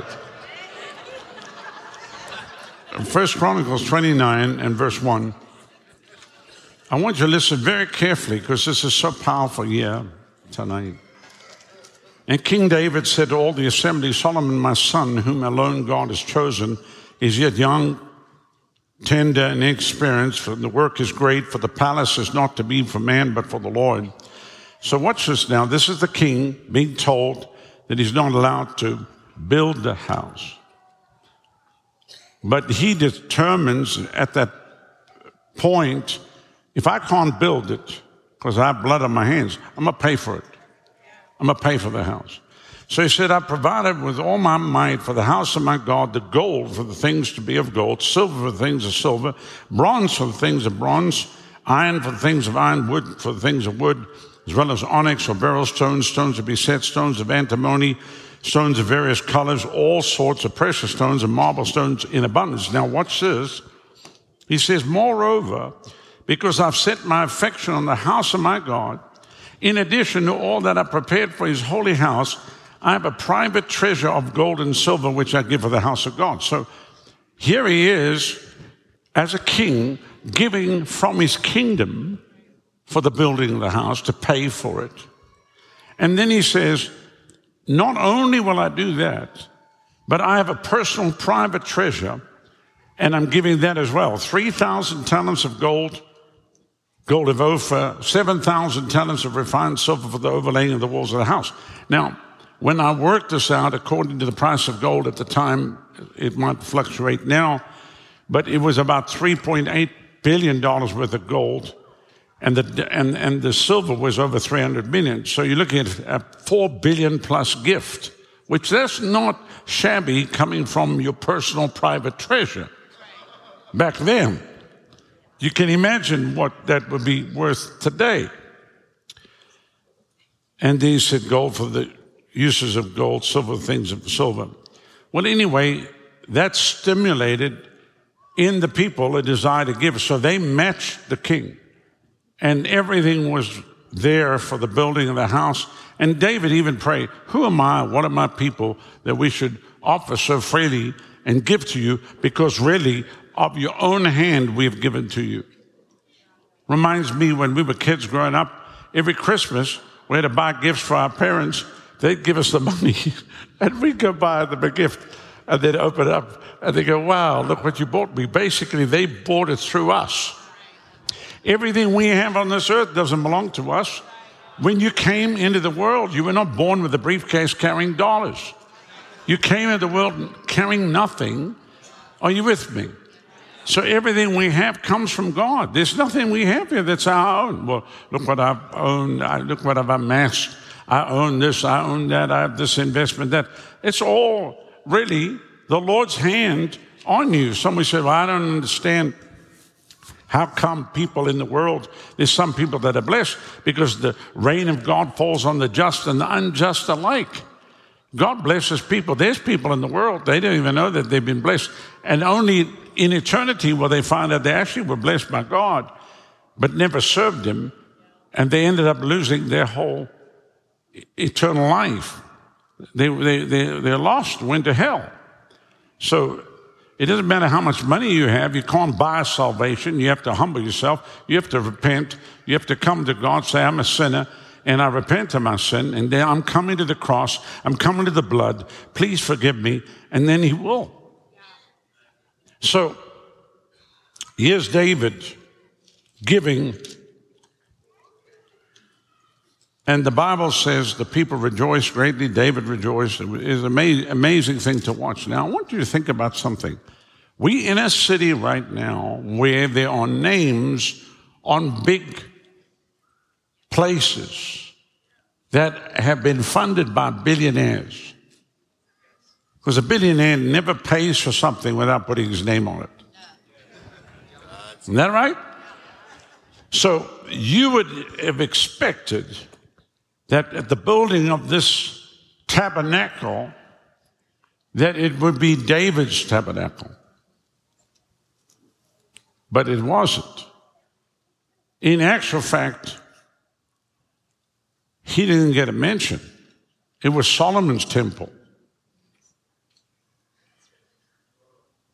And you think about Solomon's temple, and he was anointed by God with, he had riches where the silver was outside the city as a dump.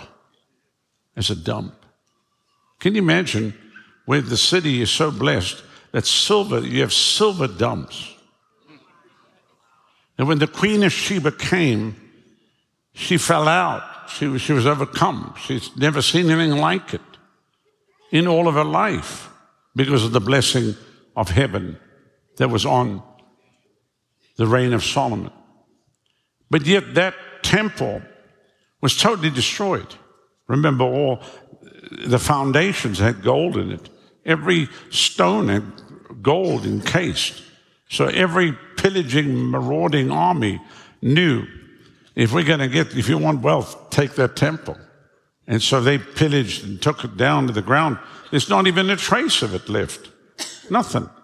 It's totally gone.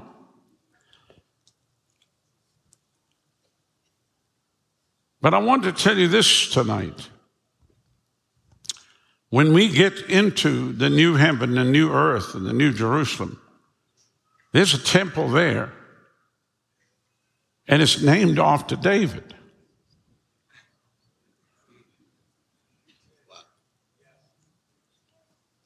Because the Bible says where your treasure is, that's where your heart is. And David knew, man, I messed up, but I tell you what, I can't build this, but I'm going to pay for it.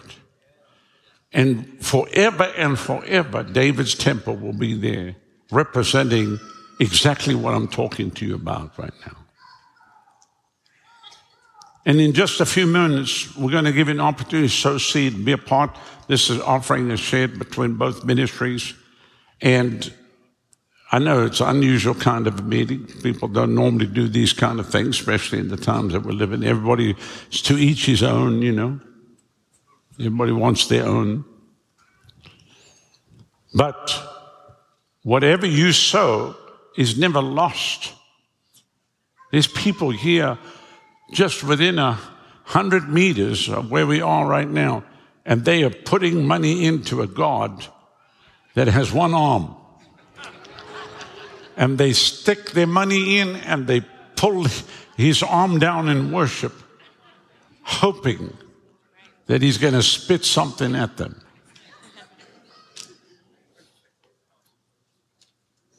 These people don't even go to the restroom. No, there's pools of water below them. They won't leave because they don't want to leave and somebody hit the jackpot based on what they've been working for hours.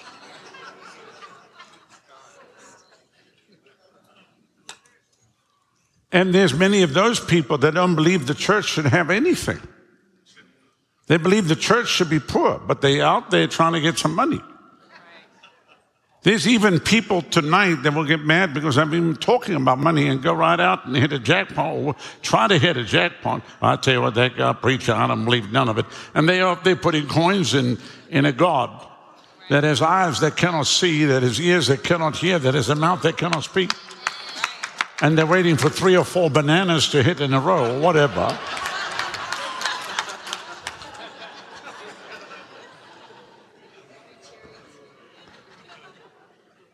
Now, let me just say this to you. Why am I sharing this with you tonight? Because your money, you can't take it with you. And I know that there's such an attack against the body of Christ. What you don't understand, the World Economic Forum, Klaus Schwab and his cohorts reached out to many in the church in America. Heads of denominations flew all the way to Davos, and they sat him down and said, these are the things we want you to attack. There were 3 things that were prominent on their agenda, and they're heads of denominations in America that actually agreed to do this. They're paid for. Everything's paid for by the Communist Party because they have to destroy the church, because the church is that which is stopping the Antichrist and stopping the agenda of the globalists from doing what they want to do. That's why you got these little skinny jeans, soy latte drinking pastors with a handbag bigger than their wife and breasts that are bigger than their wife, because all the soy that they ingest, which is an estrogen mimicker.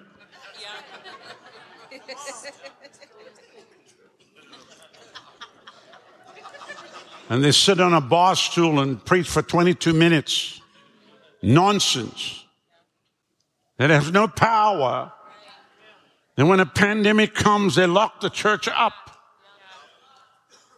And when they open the churches so people can come and get vaccinated.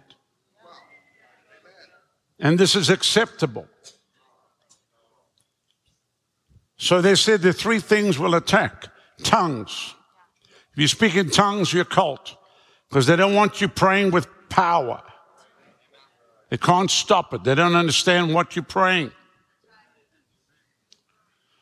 They said we'll attack healing and miracles. If you flow in that, you're a cult, because they don't want people healed. Because if you're healed, you won't come take their shots. You won't take their medicine, which the Bible speaks about pharmakeia being the biggest spirit that will plague the earth in the final days. And that's what we see.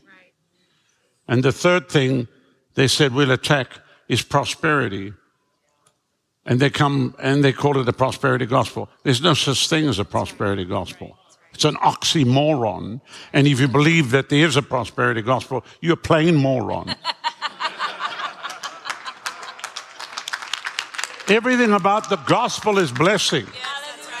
Salvation, healing, deliverance, freedom, blessing. What? In every realm.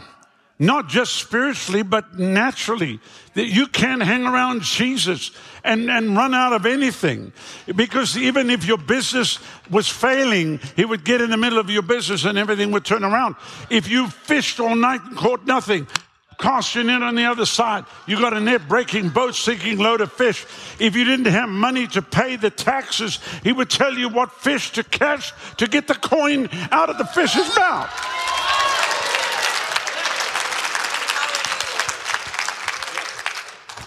Somebody said, well, what happens if we serve God and then we get blessed and we forget him?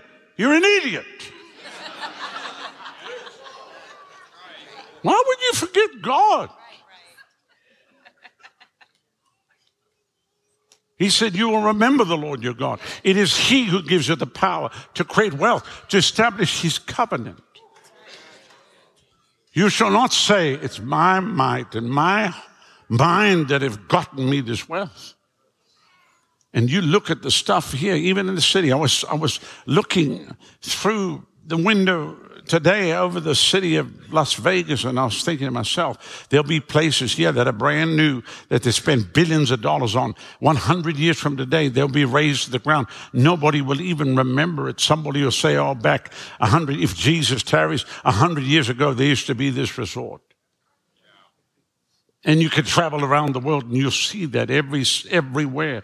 There's names on places from the 17 and 1800s that people don't even know who that is. That was a billionaire and a philanthropist of his day.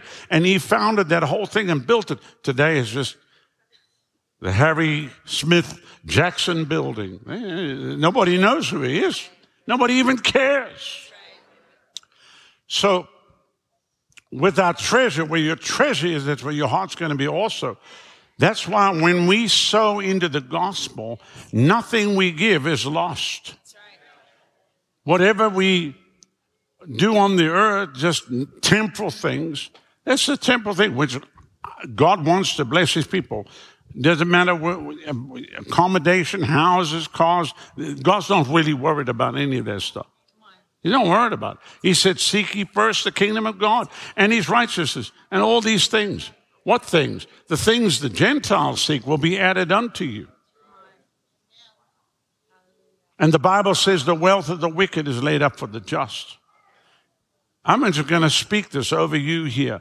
There's wealth in this city that's going to come into the hands of the believers here in the next 3 to 5 years. And it's going to be supernatural, just like I mentioned early in the testimony what's happening with that evangelist. Who can imagine that a person who has millions of people, who's had circuses all across America, is now, because he can't function as that, is now going to devote his time to setting up crusades. He said, I want to help you. I'm going to spend the rest of my life helping you set up crusades all over America. Come on. If you don't think that's what I'm talking about here, then you don't understand what God's about to do. There's property, there's land in this city that's going to come in the hands of God's people. It's going to be supernatural. Don't walk around here and say, oh, it's just, everything's so costly. It's the costly piece that will come into your hands. There will be landmark buildings that will come in the hands of God's people. Just when it happens, don't forget him and honor him for that. and get ready for what God's about to do here in Las Vegas. Can you say amen? Amen. Hallelujah. Hallelujah. Hallelujah. Hallelujah. Glory to God. Say this after me. The wealth of the wicked is laid up for the just. Well, are you just? Some people are just here. Say it again. The wealth of the wicked is laid up for the righteous. Say this after me. The eyes of the Lord are over the righteous, and his ears are opened unto their prayers. That means he hears your cry. Hallelujah. Now, how many in this room tonight, you have a big vision or big dream? Yes. We in a city of big visions and big dreams. If you drive around, you see it. Somebody had a dream for that resort or that or whatever. So it doesn't matter that they're not motivated by the Holy Ghost. God allows people to have a vision or dream, but it comes to nothingness if it's not originated in him. It will be something that'll be temporal. It'll come and go. But I'm talking about eternal things. How many have something very big that you feel God wants you to accomplish between now and the time you leave the planet? Now, let me ask you another question. That dream or that vision that God put on the inside of you, is that something you can accomplish with nothing? How many know in order to accomplish it's going to cost resources? Okay, so it has to come from somewhere. Let me ask the question, do you think the mob are going to fund you? Do you think you're going to be approached by whatever,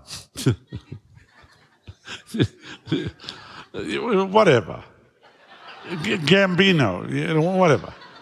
Nobody's ever come, Brother Rodney.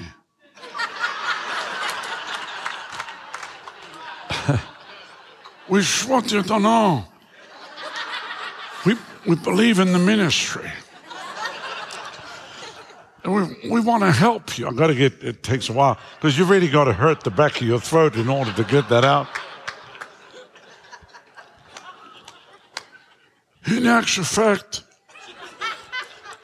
we're going to send people to help you receive the offering.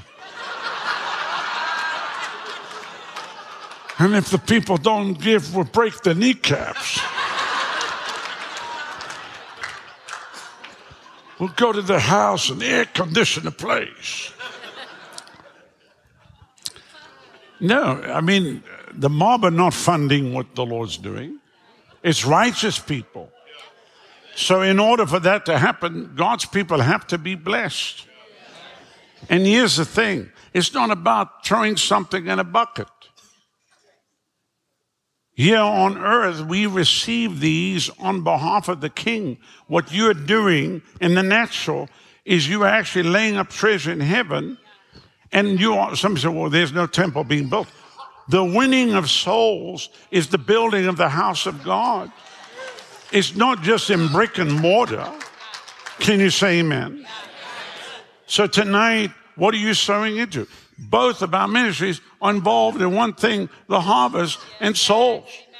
And we're using every method available to get the gospel out and to win souls. And I believe that there are people, even in the city, that have huge resources. And God's about to release, listen, millions. When you look at resorts that spend billions of dollars on, stuff of that magnitude must be released for the harvest of souls for this final hour. Can you say amen? It has to. And God's going to anoint his people. And I'll just say this, and then we're going to give out offering envelopes, and you pray, ask God what he'd have you do. When I was a kid growing up, I was saved at the age of 5, baptized in the Holy Ghost when I was 8 years old. A book came out that we got a hold of early 70s. I was maybe 12 years old when I first put my hands on it, maybe even 9 or 10. And I started reading it. It was a big book. But my dad filled me in on everything, because some of the words you didn't understand, you know how kids are when they read. And the book was called Mover of Men and Mountains by R.G. Letourneau, which, if any of you know, he was actually a Wesleyan Methodist who lived up in the Seattle region and actually was born back in the 1800s, lived at the turn of the century. And he was the designer and the inventor of all the biggest earth-moving equipment on the planet, the oil rigs. I mean, everything that's mega. When you see a tractor with all the add-ons and that, he did all that with everything that he did. And he made so much money, listen to me, that he believed in tithing, that his tithe was so big that he determined in his heart, I'm going to live off the tithe and give God the 90%. Which you listen to modern preachers today, oh, we don't even tithe or whatever. I said to somebody, what's your problem? Well, that was under the law. I said, if tithing was under the law, then under the New Testament, we should give everything. I mean, if the law demanded a tithe, which that's a total lie, Abraham paid tithes before 400 years before the law even came into existence. The tithe is your reasonable service. If you can't give God a tenth, you're the stingiest tightwad Scrooge on the face of the planet. Even a tip is 18 to 20+%. Hello? So all of this is to rob the church, the body of Christ, of the resources to accomplish what God has called the church to do. So somebody said, you believe in the tithe? Yeah, I believe in the tithe. But in this story, his tithe was so big that he determined, you know what I'm going to do? I'll live off the tithe and I'll give God the 90%. So growing up as a kid, going into the ministry at the age of 18, and I kept saying to the Lord, Lord, could this ever happen again? Could this ever take place again? And I encourage you, get that book and read it. It'll be inspiration to you. And the Lord said to me, before my return, I will so bless my people with wealth that will come into their hands that they'll live off the tithe and they'll give me the 90%. Now, somebody said, well, that's not possible. Look, I'm not here to sit and argue with you. I didn't come here to argue with you. I didn't even have time to argue with you. And to be honest with you, I don't really care to argue with you. I'm not here to base what I do on people's opinions. I know what the Lord's been talking to us all these years, and we're about to see it. It's already happening. The first flood of it is taking place. Supernatural provision and supernatural acceleration that 3 years from now, you won't even recognize yourself. When your friends and family and loved ones look at you, they will go, what in the world happened? How is it possible that you were that way over there? No one in the family's ever done this. No one in the family's ever reached this. And you don't even have the education for it. You haven't even been around the so-called right group of people, but yet an acceleration took place. I don't understand what's happening because God can drop into your spirit creative ideas, witty inventions. You could go to sleep tonight and have a dream and God show you what to do. The Lord show you where the property is, that there's hidden treasure there. And it can happen like that. He's the God of the impossible. It's what he does. Can water come from a rock? Can manna come out of heaven? Oh, yeah. He walks on water, turns water into wine, multiplies 5 loaves and 2 fish to feed a multitude, and baskets left over. He's a supernatural God. Can you say amen? Hallelujah. Hallelujah. So tonight, as you sow, you're sowing into the harvest of souls. We're going to pray. You're not giving to something temporal. This will be waiting for you on the other side. Hallelujah. Can you say amen? So what do you believe in God for tonight? Let me just ask you that question. Who's believing the Lord the next 3 years that you're going to see this total breakthrough in every realm of your life, in your home, your marriage, your children, your finances, your business, your church, whatever you are doing that shall accelerate, and every boundary and every obstacle will be removed, and you will lurch forward. You'll see it. You'll see it take place before your eyes. Can you say amen? Amen. Well, then get ready for what God's about, because that's what this anointing is about. Evangelist Jonathan talked about it. The Lord, and I'll be totally frank with you. We've kept our ministry in a position. We actually never tried to grow the ministry. It just exploded. But we never, Pastor Eric's been with me 27 years. There's no one time I said, hey, we need to try to get some more money. Not one time we ever talk about that. We never said, oh, we need more people to give. We just every day get up and do what God tells us to do. So what I'm trying to tell you here, our focus is not on these things. We teach these things because God told me, teach my people what my word says concerning sowing and reaping, and I will bless them. And we've taught this in nations. We've been in 92 countries. The whole of Australia was changed in the 95 period through these teachings.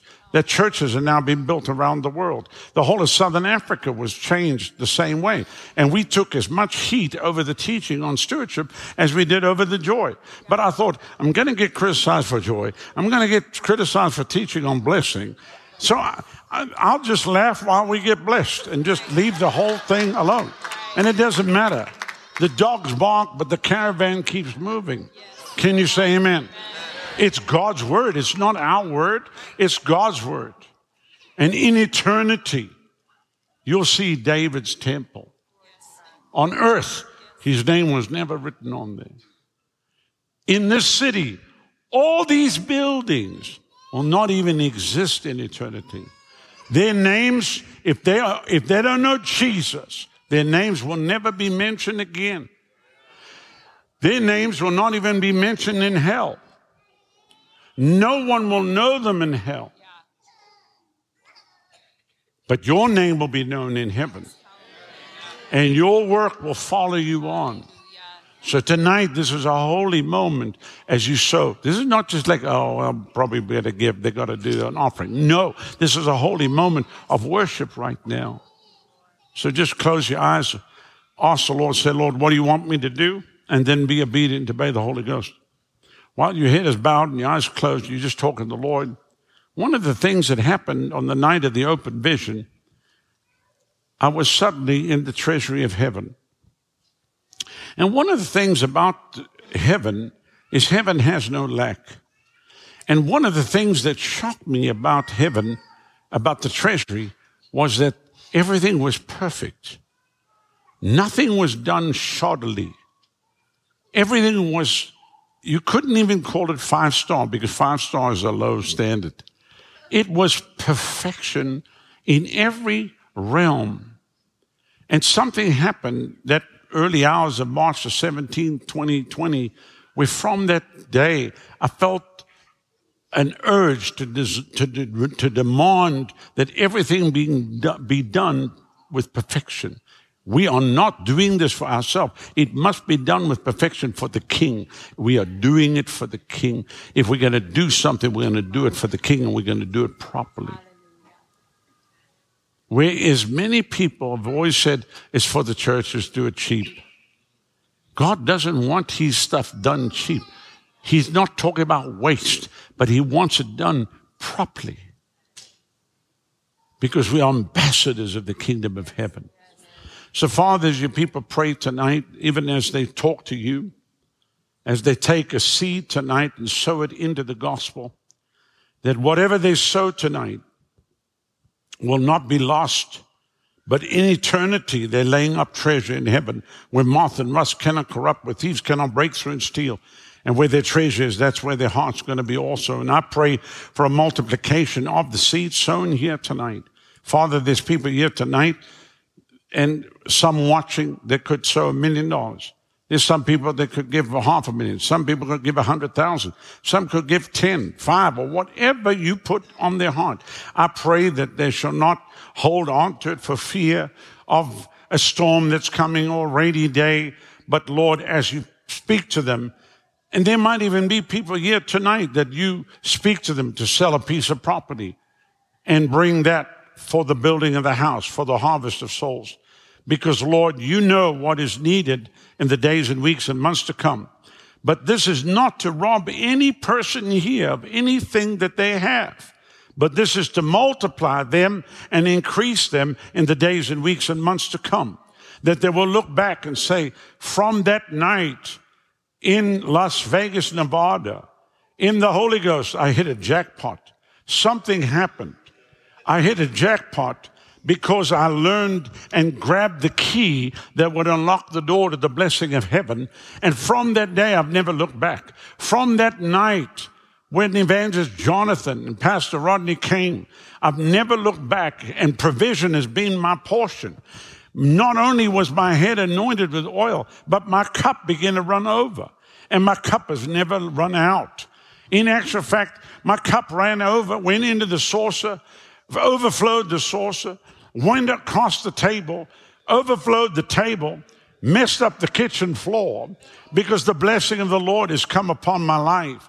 So I speak that even now as we do this holy, because, Lord, I felt the anointing here tonight for this. I just felt it so strong. And I thank you. Brokamba reste pornende leste paya, rakandole soprabonre nende jingwele stupa, ranande livore stupa, narande ganshuri esto. Yes, yes, yes, yes, yes. That which the Spirit of God is speaking about even now shall be seen in the lives of those that grab a hold of the word of the Lord and grab a hold of it eagerly and grab a hold of it with joy and then say, yes, Lord, yes, so be it unto me. Be it unto me according to your word. I'll grab a hold of this. I'll take that which you've given unto me, and I'll release it into the hands of the worker of the ministry. And I thank you. From this night, I shall never lack. From this night, I will never be worried about provision. From this night, I will not lie awake in the middle of the night worrying about where this is coming from and how that's going to be made. But I shall see the blessing of heaven come upon every realm. It shall be upon me, upon my wife, upon my children, upon my grandchildren, upon my great-grandchildren, and upon every generation from now until the time you come to take me home. My generation upon generation will speak of the glory of God and his miraculous abundant provision in my life. And Father, I thank you for a rich brosombo. I tell you, listen to me carefully. There are people throwing huge money away today. If you walk through the casinos, you can see the payouts, wads of money. But the Lord just dropped this in my spirit. There's more riches in this room right now than in the whole of Las Vegas put together. There is more wealth in this room right now than the whole of Vegas put together. Someone said, come on, you crazy. You crazy. No, I'm not crazy. I'm drunk on the new wine of heaven. I'm not crazy. There's more wealth in this room right now. This is the gathering of the wealthiest people on the face of the earth. Hallelujah. Why? Because through the lives of each and every one of these people, resources are going to be released. There's people here, God's going to make a multi-millionaire in the next 3 years. There's going to be people here that God's going to accelerate. There's even future billionaires here. Because one drop of the anointing of God will accelerate you. I'm a living proof of it. I come from Africa. I had nothing. When we were married, we had nothing. We landed in America with $300. Everything is a miracle. It's a miracle. So get ready for what God's about to do. Can you say amen? I feel this very strong tonight. I feel it very strong tonight. I'm feeling something in Vegas that I haven't felt anywhere else. I promise you right now, I feel something is happening here tonight. This is a landmark night. This is a supernatural night. I preach on this around the world. I've never felt what I felt anywhere else on the planet talking about what I'm talking about right now.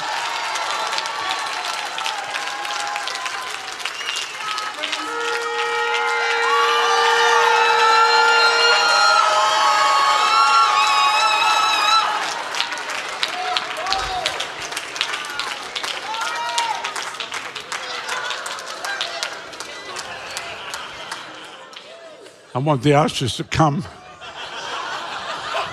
hand out the offering envelopes.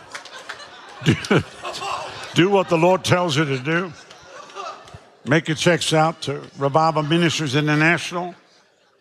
And everything's up on the screen. Pastor Eric will come and give you instruction on what to do. Follow the Lord. You watching in your homes, follow the Lord. Follow the Holy Ghost. There's big things they're doing. There's big things we're doing. Within 2 months, we're going to be in a major stadium in Southern Africa. We already have almost 50,000 people registered. You'll be able to watch online. You can see everything taking place.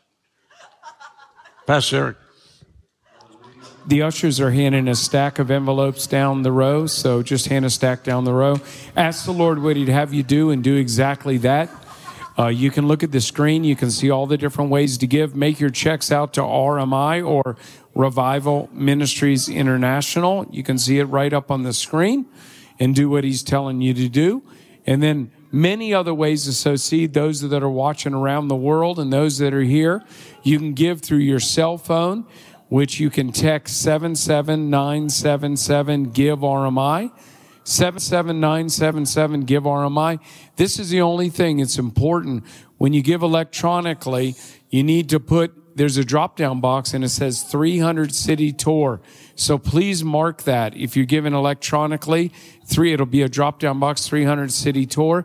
And then also revival.com. You can click on Invest Now. Once again, drop-down box, 300 City Tour. Please mark that.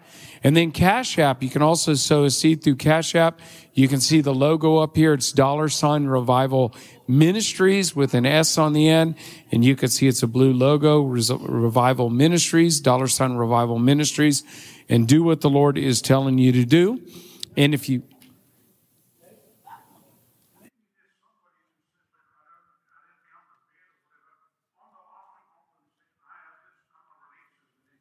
Two or three.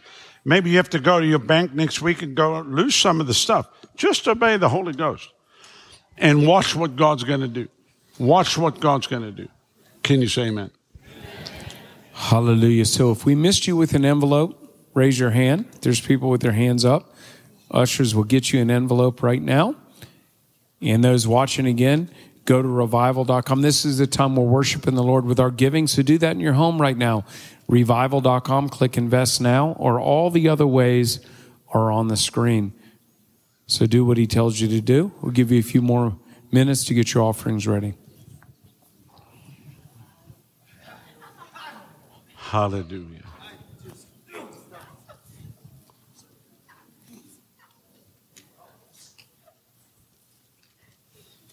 There can be many awesome testimonies that will come out of tonight.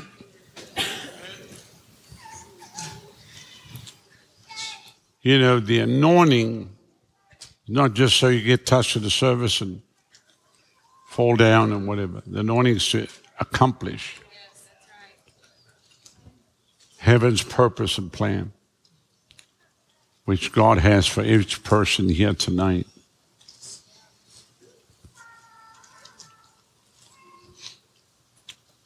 Praise the Lord. Thank you, Jesus.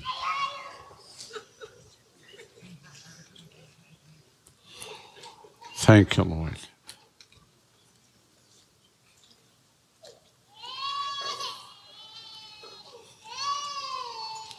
I want to just say this. God doesn't think like man thinks. When we did this last tour through Africa, I carry a huge group of people with me, 19 people, that's a lot. And we were carrying equipment in 4 countries. And I said, Lord, how am I going to do this? It's impossible to go commercially on these, because we charter, you know, we've done that since 93. At one time we did own our own plane, but I'm on different missions, so you take more or less people depending. So I'd like to use aircraft. If it's a smaller mission, take a smaller plane, or a bigger mission, take a bigger one. And there's some places you can't land a plane. You know, you got to go by boat or whatever. I've used every method to get to where we were going. And as I was praying, and we have like 27 charter companies that we'll use, I popped an Airbus on the list. And I looked at it, I thought, that's an Airbus. And it was an Airbus that carried kings around. And I said to the Lord, that's an Airbus. He said, yeah, but if you look at it over the 10 countries, it's only about 20,000 extra a country. I said, Lord, that Airbus carries kings. He said, yeah, but you represent my kingdom. Go in accordingly. And it shocked me what the Lord said to me. So I didn't realize, which you would think there would be a backlash of us coming into countries throughout Africa, flying in an Airbus. Listen, the government heads were fighting over who was coming to the airport to meet us on the red carpet. I have never in my life seen anything like it. I was like astounded. The press were all there with cameras. In America, they'd be crucifying everything. They didn't even worry about the plane. In actual fact, the First Lady of Kenya said, do you realize what you've done when you flew into this city? You're the biggest aircraft that's ever landed here. And we've been praying that God would give us a breakthrough, that this would become a major airport. And we believe you coming on this plane has now broken this thing over this city and over this region. And when we went into Kenya, we were able, by God's grace, to take in 500 tons of food because the nation was starving, and we presented that to the government of Kenya. Blew their mind. When I got down to Malawi, the Malawian president looked at me and said, I heard what you did for Kenya. Do you have any fertilizer for us?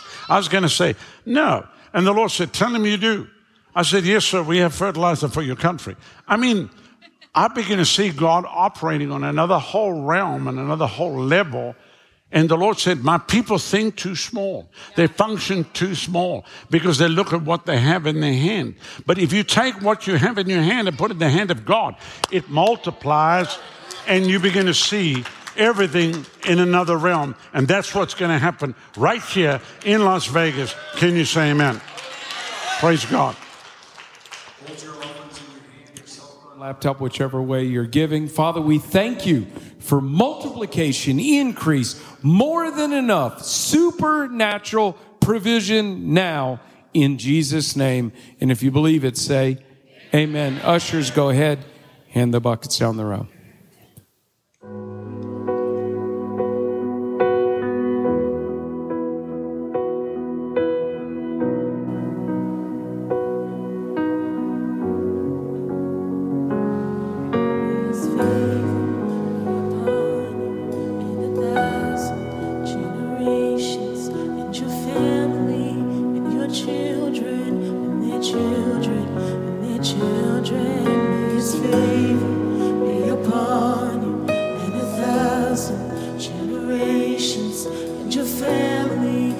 Children,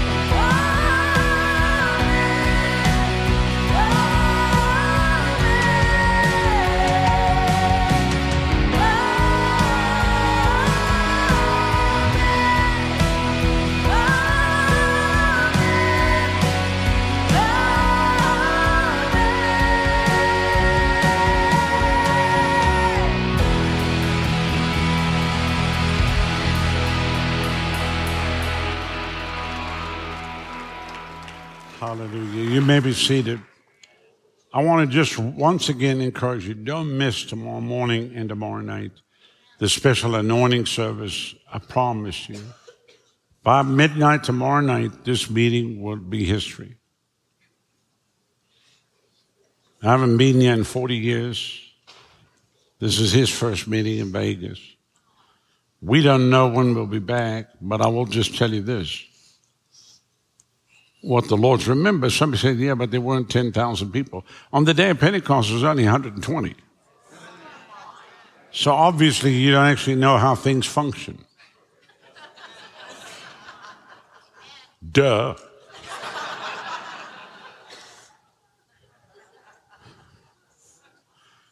Well, they went to Vegas and they didn't have 10,000 people. I don't see anybody else doing anything here. Do you realize where we're in? Plaza, hotel, casino, and bingo.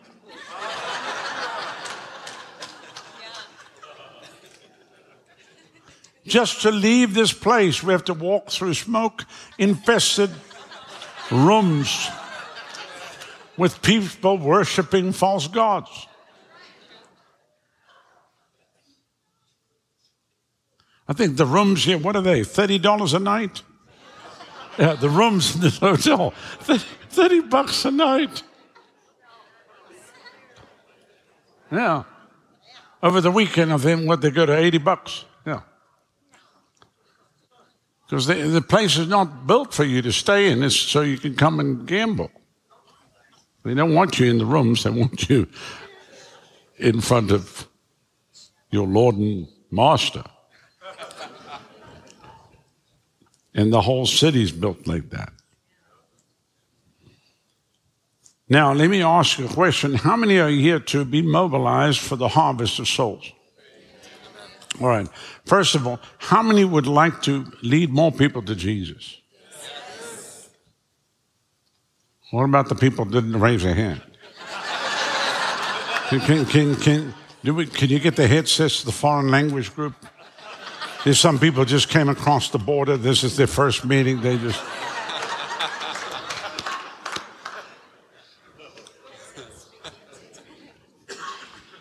Who would like to lead people who would like to tell people about Jesus and get them saved? So what if I give you a way to do that here that's very simple tonight to do that?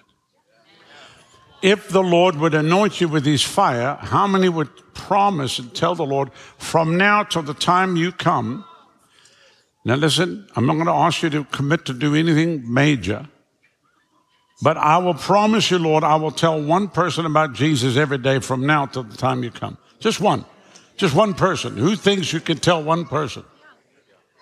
Okay. Somebody said, I'll tell 10. I don't want you to tell 10. I want you to tell one. Somebody said, why? Because if you told 10 one day and the next day you couldn't tell one, you'd feel guilty. And then you start to back off. But everybody can tell one person about Jesus. The harvest of souls cannot come in through the ability of 1 or 2 or 3 people. Evangelists do not grow on trees. You cannot go to a supermarket and say, I'd like 2 Oral Robertses, 2 Billy Grahams, 5 Reinhard Bonkers. They don't grow on trees. You can't buy them at a supermarket. These gifts are birthed in the fire of God. But every believer can win souls and can be used of God to bring in the harvest. You see, the stats on the end of everything we post is how many people were mobilized. Somebody said, well, what does that mean? I don't even understand. These are people that have committed to tell the Lord, I'm going to tell one person about Jesus. This trip through Africa that we just did with 10 countries, we had 71,000 people commit to tell one person about Jesus every day. That's 25.9 million a year that will hear about Jesus just from them that said, I will tell one person. So it's not by the efforts of one. what God is doing through this ministry and all the ministries associated with us, 47 million people have come to know Jesus. Okay, so it's not by the efforts of one, but by the combined efforts of many. Dr. Billy Graham's ministry, how many are aware of, there was a man called Billy Graham? His whole ministry saw about 8 million people saved while he was alive. That was it. 8 million people were saved. But since he died, 26 million people have been saved. What does that mean? Just through the mechanism of the ministry and all the stuff they're doing with outreaches and internet, and people are getting saved left, right, and center. So it would actually look like you're going to get more people saved when you die than when you're alive, which really should happen to you while you're alive. You should die. That's good. Are you with me? I must decrease, he must increase. The reason why people are embarrassed to even share about Jesus is because they don't have the fire of the Holy Ghost. When the power of God comes upon you, when the glory of God comes upon you, you're just going to be a witness. That's what happened in Acts 1 verse 8. Jesus said, you shall receive power after that the Holy Ghost will come upon you, and you'll be witnesses unto me in Jerusalem, Judea, Samaria, and to the uttermost parts of the earth, which is Las Vegas, Nevada. I mean, this genuinely is the uttermost parts of the earth.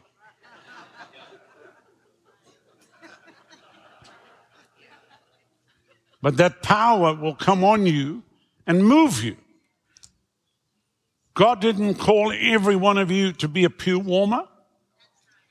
God didn't call you just to show up in church on Sunday morning and warm a pew bench. Every believer has to be mobilized for the harvest. Otherwise, what's going to happen when you get to heaven and you've got nothing to show for your life on the earth? Nothing. You didn't bring anybody with you. Oh, you were a critic. You knew how everything should be done. You knew how Christians should act. You even knew how preachers should act. But you never did anything yourself other than just move your jaw. Hello? Come on now, say amen. Amen. Oh, you knew everything. You even studied. You knew the Greek. You knew the Hebrew. But you did nothing. You have nothing to show. What are you going to do when you stand in heaven and you have nothing to show for your life on earth? You didn't bring anybody with you.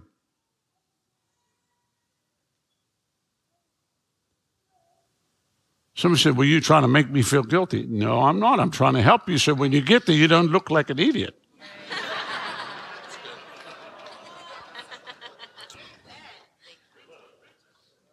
I told our church in Tampa, you're going to have fruit in heaven because I'm going to kick your blessed assurance. Not one of you are going to get to heaven and have no fruit. Every one of you are going to have fruit and going to have eternal fruit. At the judgment seat of Christ, what's called the Bema, there's going to be a row of people, and they're going to be collecting trophies, and other people are going to look and say, who's that bunch of people there? They are laden down with trophies. Say, oh, they went to the River Church. Pastor Rodney was the pastor, and he said he kicked their blessed assurance, and everyone got with the program. Everyone got on board. So I don't want anybody who calls himself a believer here tonight, when you leave this earth. Somebody says, yeah, but I'm too old. My wife mentioned it. We reach out to seniors. God can make the next 3 years of your life as though it was 30 years. Are you with me? So don't come and tell me you're too old. There's old people downstairs pulling one-arm bandage. There people came in on walkers. There are people downstairs with their pension money. There are people that get their the weekly allowance. What do they call it? Social Security or whatever. But there's some get the government pays out. You know, the government gives people all these handouts. and they get their couple of stipend dollars or whatever that they hit, and they just go there hoping. I've heard of preachers that owed on their building, that took the Sunday offering and came to Vegas, and because they owed the mob 50% interest, and they played it until they couldn't play it anymore. It's just like you're in the wrong place when you're trying to get money from the devil like that.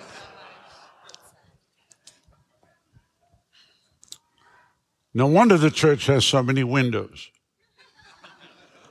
They had to hire Vinny's window cleaning operation. And the windows are always dirty. It's like a cash-through situation, Now I'm talking about actual cases. A church in New Jersey did that. And the mob owned the church. Joey's carpet cleaning. They cleaned carpets every day. They were the dirtiest carpets ever, the whole of New Jersey. Big 5,000-seat auditorium, but the carpets are being cleaned every day. Money was washed through the church. Windows are cleaned every day. And looks to me like the road building that takes place in America, where some of the highways have been under construction for 30 years. The money laundering operation. Anyway, moving right along. So God wants to mobilize every person here for the harvest tonight. But let me just say this. You can't be mobilized if you are just a nominal Christian. One of the things that I found out was that when revival broke out in 89, and many people were touched, 89, 90, 91, 92, 93, 94, 95, 96, 97, 98. And God spoke to me then to go to New York, go to Madison Square Garden. A lot of the people that were touched by revival, they said, what are you doing? Why are you going to go do that? There were many people that were touched by the fire of revival. They didn't want to go outside the four walls of the church. They just want to come in, get blessed, touch me, pray for me. Oh, I want to get filled again. I said, you've been filled. Go pour yourself out. What's wrong with you? You get filled up to be poured out, not to come and get blessed again and blessed again and blessed. You to go give. Jesus said, freely you have received, freely give. You got to go give what you've received from heaven. And then all of my friends in the evangelical church, and believe it or not, I have a lot of friends amongst the evangelical movement. I've got Baptist friends. I got friends that if I told you who was my friend, you wouldn't believe it. You think I'm making it up. I have theologians. I have some of the top theologians in the world that are not Pentecostal, don't believe anything I believe, but they love me, and they are my friends. Oh, yeah. And we spend hours talking. I'm not talking about some lightweight. I'm talking about people with 3 major degrees, PhDs, and whatever. But I know how to talk to them. They don't put me off because I know what the Bible says. I didn't read a book about the book. I read the book. Big difference. Are you with me? And not only read the book, I met the author. That's another dimension when you meet the author. They say, well, God, excuse me, I just talked to him. He said he doesn't know anything you're talking about. I was being mercilessly attacked back in the 90s. Somebody was attacking me majorly. This is before the internet. Before the internet was, I was.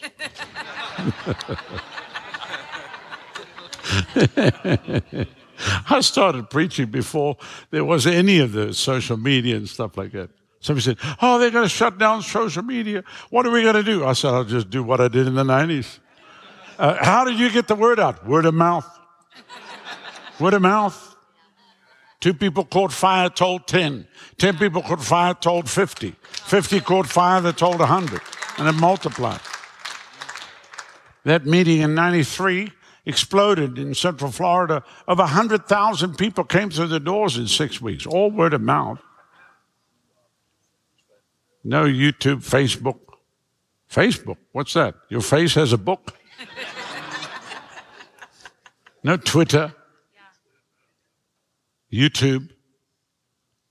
At one time, I thought they were going to combine all three and call it you twit face.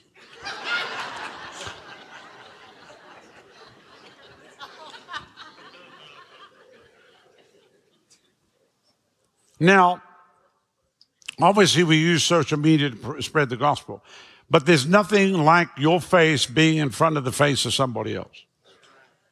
And hashtag pray for Paris, it doesn't do anything. Hashtag pray for whatever.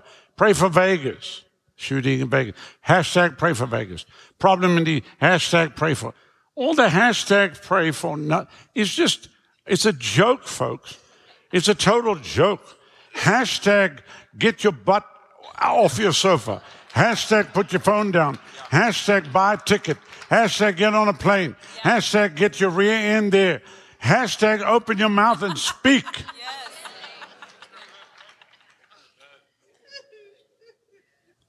Because God wants to send your hash.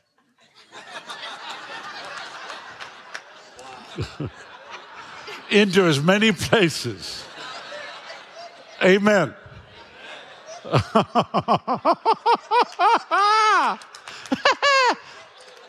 You smile. If you're just staring at me, he wants to send your hash to go do something.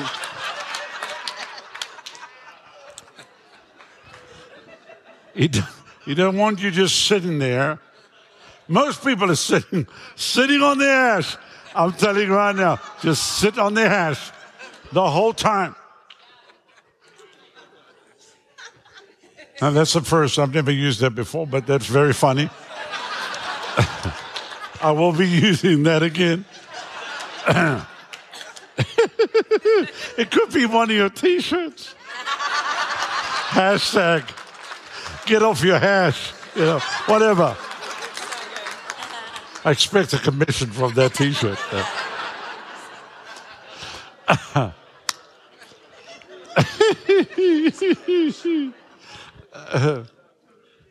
So, God wants to use every person. He wants to use every person here tonight.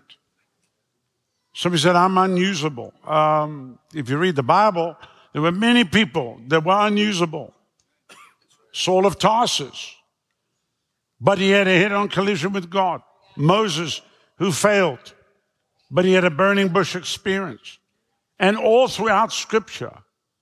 And even Peter, who denied Jesus 3 times, yet he got to preach the Pentecost message. Why? Why did God allow Peter to preach? Because he wanted to show you the before and the after picture. Before the Holy Ghost, you deny the Lord. You embarrassed, you shy, no, I don't know him. But when the Holy Ghost comes, suddenly you get up and boldly proclaim. So, for every person here, under the sound of my voice, there's nothing wrong with you that a little bit more the fire of God wouldn't cure. And when the fire of God comes on you, God begins to mobilize you to accomplish heaven's purpose and heaven's plan. That's right. And that's what happened to us. That's what happened to me. That's what happened to Evangelist Jonathan. I mean, do you think about what the miracle that's taken place? You could have just been a nominal Assemblies of God evangelist. Just traveling around, having little meetings, moaning about all these other preachers out there that were success. No, because that's what they do.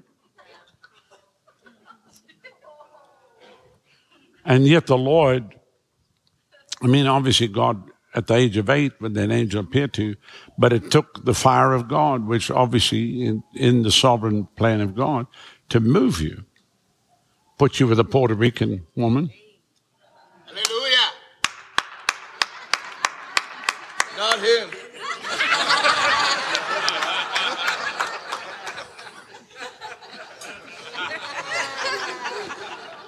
Always a Puerto Rican in the crowd.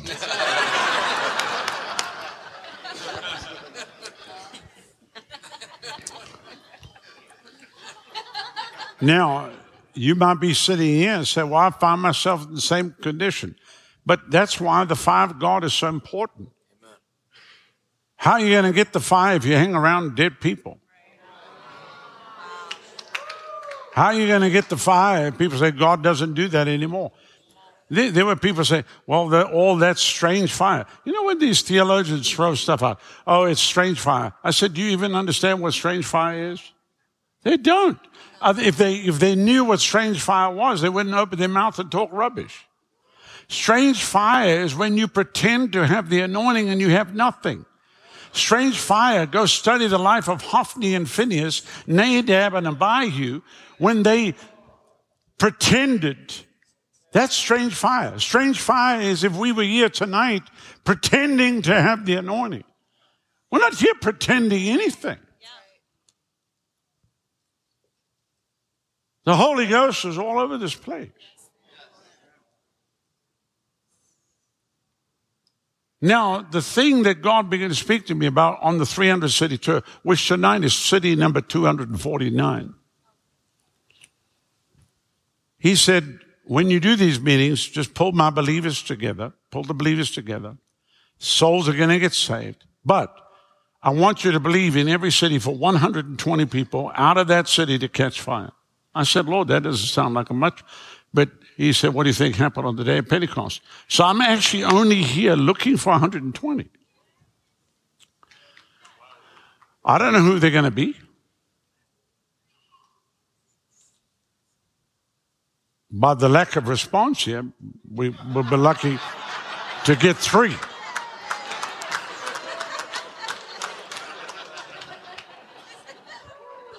I don't know how many of that 120 are here tonight.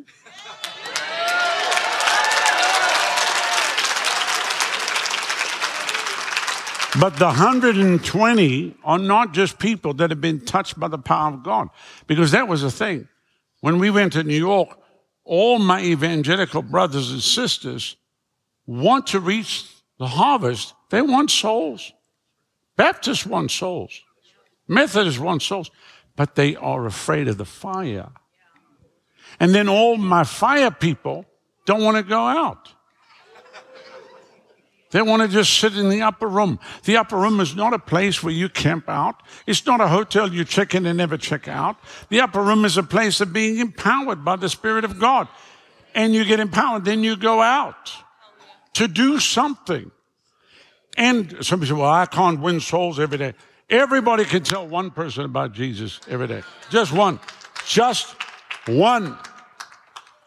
The butcher, the baker, the candlestick maker, the man moving a bag of potato, the electrician, the plumber, the roofer too. You bump into people. Uber driver. It's a short drive. Hey, sir, can I ask you a question? Somebody said, well, will they get saved? It depends on how anointed you are when you ask those questions. If you are religious, you won't get anywhere.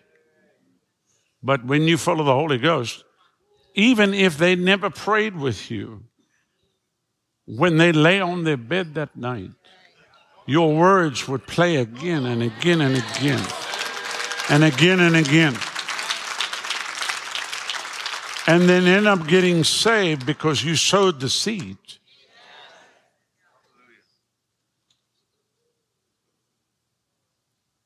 When we went to New York, Madison Square Garden, I knew there was so much against us. We didn't have a major denomination to support us.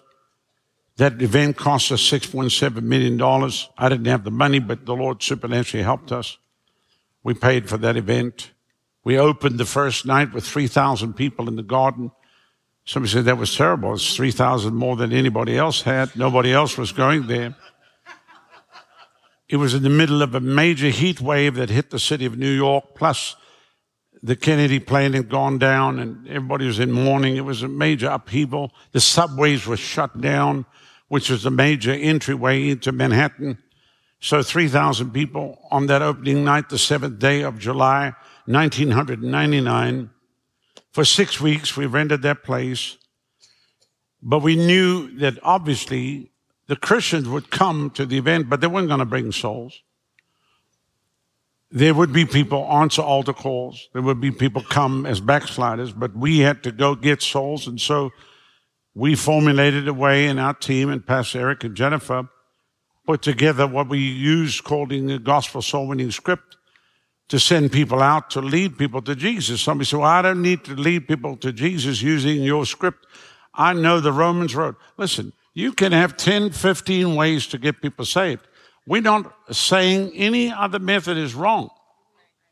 There is one method we do not adhere to, which is what's called the way of the master. I know this is going to offend some people here today. I don't really care. But some doofus out of New Zealand came up with the way of the master, who you walk up to a person, you go, excuse me, sir, have you ever told a lie? Yes. Have you ever looked at a woman with lust in your heart? Yes. Have you ever taken something that didn't belong to you? Yes. Well, by your own confession, you're a lying, adulterous thief. And now he's going to convict them of their sin. That's not how you get convicted of your sin. You try to, Jesus never did that. So it's not the way of the master. There's not one account in the Gospels where Jesus even did that. The woman caught in adultery, when they brought her in accusation and they caught her, the Pharisees caught her in adultery. They were looking to catch her. We've got you, now come. And she should have been stoned under the law. And Jesus never even said, that's right, take her out and stone her. He wrote in the ground. And all of them had rocks. He wrote in the ground. Somebody said, what did he write in the ground? Who was the woman you were with last night, Jack? So drop the rock and off they went. And then he said, woman, where are your accusers? She said, I don't have any. He said, I don't accuse you either. Because the Bible says the goodness of God leads thee to repentance. You can run around Las Vegas with signs, repent or go to hell, and scream, you're going to hell. It's not going to get people saved. And if in actual fact, you're going to look like a total religious doofus, it's not going to release the power of God. Jesus came with signs and wonders and miracles that turned people's lives around, that Zacchaeus climbed up a tree. He was a rich man, but very short. But he got up a tree, went out on a limb to see Jesus, and Jesus walked right by. Zacchaeus, come down, I'm coming to your house. And they were upset because he went to the house of a sinner. God's going to put you in the house of chief sinners in the city. God's going to put you in the house of people that are totally lost, and you're going to bring them the harvest of souls. Amen. And when you walk in, don't go in there with the holier than thou anything. Don't go in there that you're better than anybody else. Even if their language is bad, don't say, please don't say that around me. I am a preacher after all. What? You idiot. They don't know how to speak. That's their language. They don't have adjectives. Just let it go off of you like water off a duck's back. And just love them. I've been in many places where they were cussing right in my face, and I looked right at them and I began to talk to them, and the power of God came on them. Tears came in their eyes. They started shaking under the anointing of God, and I put my hands upon them. Listen, it's the goodness of God that would lead people to repentance. God wants you to go into these realms. There are hardened cases. There are cases of people. There are people that are going to be saved in the next 3 years that you would say, I never dreamed that these people would ever get saved. It's impossible for them to get saved. They are total atheists. They are heathens, but they are going to get saved. I'm telling you right now, and you're going to see it take place. All that has to happen in the city of Las Vegas is for one or two key people in the city. Key people in the city to have an encounter with God. Man, I feel the anointing right now. In your town, in your region. The woman at the well. How many know the story of the woman at the well? Do you know what kind of a woman she was? She was coming to get water.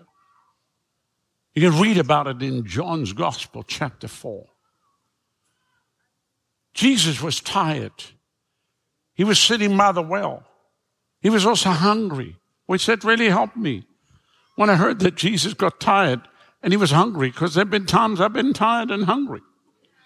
I don't look like it. But I am losing some of the COVID supply of all the snacks, because I did put on some during that whole period because there were too many snacks. How many know what I'm talking about? Now, he's sitting there. The disciples go to get him food. This woman comes up to the well to get water. One of the most valuable things that you have as a person to get water is your bucket. Because they never left a bucket on the well because somebody would steal it. You had a rope with the thing that you could put the bucket, attach it to and send it down. But the next person had to have a bucket. You can't tell me somebody come to a well, they're thirsty, there's a bucket. They're taking a bucket. How many know what I'm talking about? So it's kind of bring your own bucket kind of story. She comes to draw water.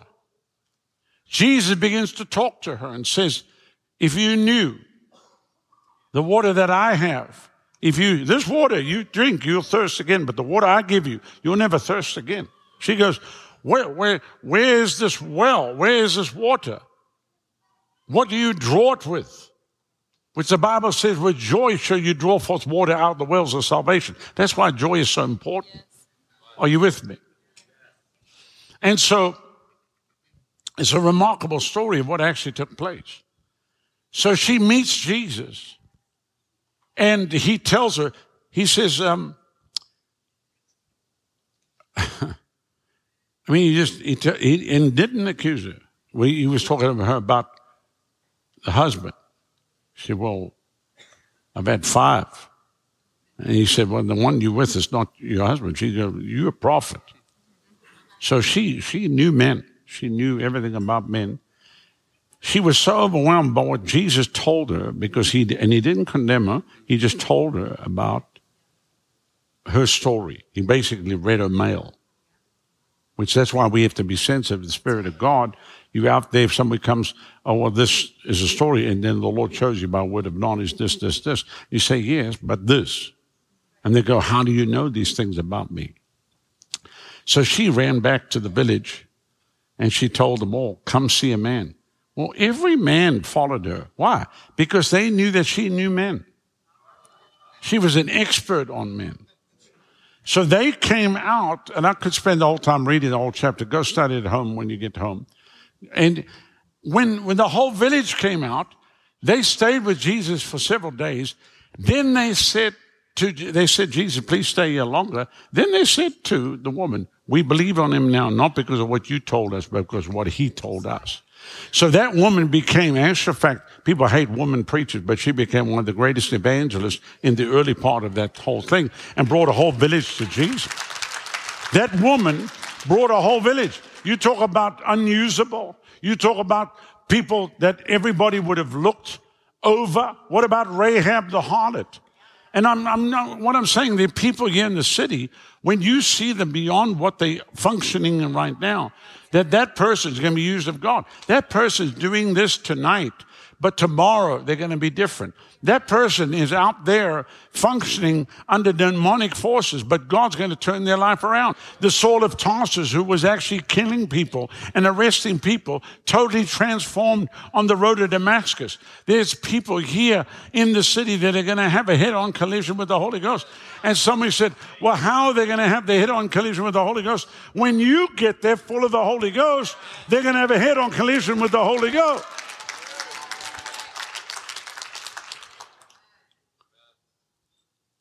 And I don't have time tonight to get into all the stories where I'll take a whole day and I'm on a journey and there'll be a couple and I'll spend a whole day with a total stranger. They've got nothing to do with our church. They don't even live in Tampa. They're an hour away, and I will invade their life. Their whole life will turn. They'll be totally saved, set free. And then I go about my business. I'm doing whatever. And they don't even know what I do. And later on, they find out I'm a pastor. You're a pastor? Yes. You don't even look like a pastor. I said, thank you so much. Because I didn't come there speaking Christianese, and I can talk on their level, and I can reach out into their realm. I don't come there quoting scripture. I just come there, just love. They say, what do I feel here? I feel something here when you walked in the door. I feel something. There's something crazy going on here. I feel strange. I've never felt this before. I feel peaceful being around you. Don't go. Can you just stay a little longer? These are total sinners. because you are carriers of the presence of God. The Bible says we have this treasure in earthen vessels. Every one of you. Every single one of you. Don't argue with me tonight. Don't say, no, not me. I will slap you. Every single one of you can be used of God. If you would just say, okay, listen, I'm messed up so badly. I've blown God, please. But you know what? If you can, here I am. And from today, I promise you, I'm going to tell one person today about Jesus, and Lord, use me. We have people today that are major soul winners that when we first met them, they couldn't even look you in the eye. When they talked to you, they talked to the person behind you. They were so insecure. They couldn't even look you in the eye. They just look over there, and they're talking to you. It's quite funny, you know, when people talk to somebody, you look in the eye, but they just look over there. I mean, you know what I'm talking about. But they're the biggest soul winners on the planet. Some of them that are so dysfunctional, they're the biggest soul winners on the planet. They go into places. We have people take over whole restaurants. We got people jump on city buses and pray for people. We got people going to nightclubs and just take over the whole thing. I mean, we had guys going to gay country and western bars. They didn't care where they were. They just preaching the gospel, praying for people. You know, because Jesus is not offended. He's not offended. And he's not ashamed.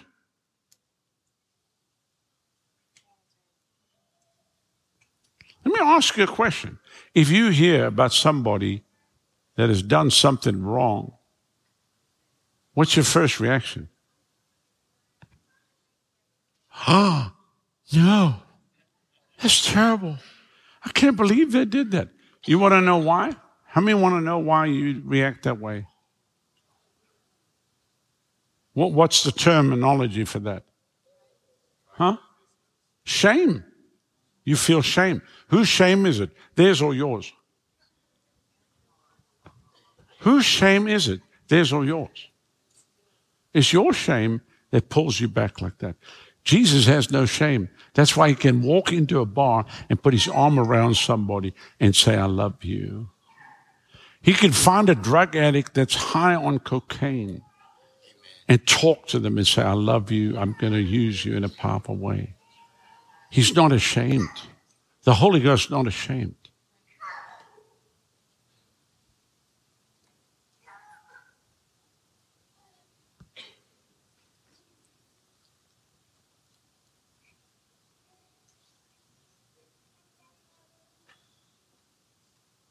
When I was being attacked by this person back in the 90s, and I was in prayer, I said, Lord, it's not fair. This person, they keep attacking me, and it just looks like they're getting away with it all the time. And the Lord said, I said, Lord, please, what are you going to do about it? He said, who? I mentioned the person's name. He said, who's that?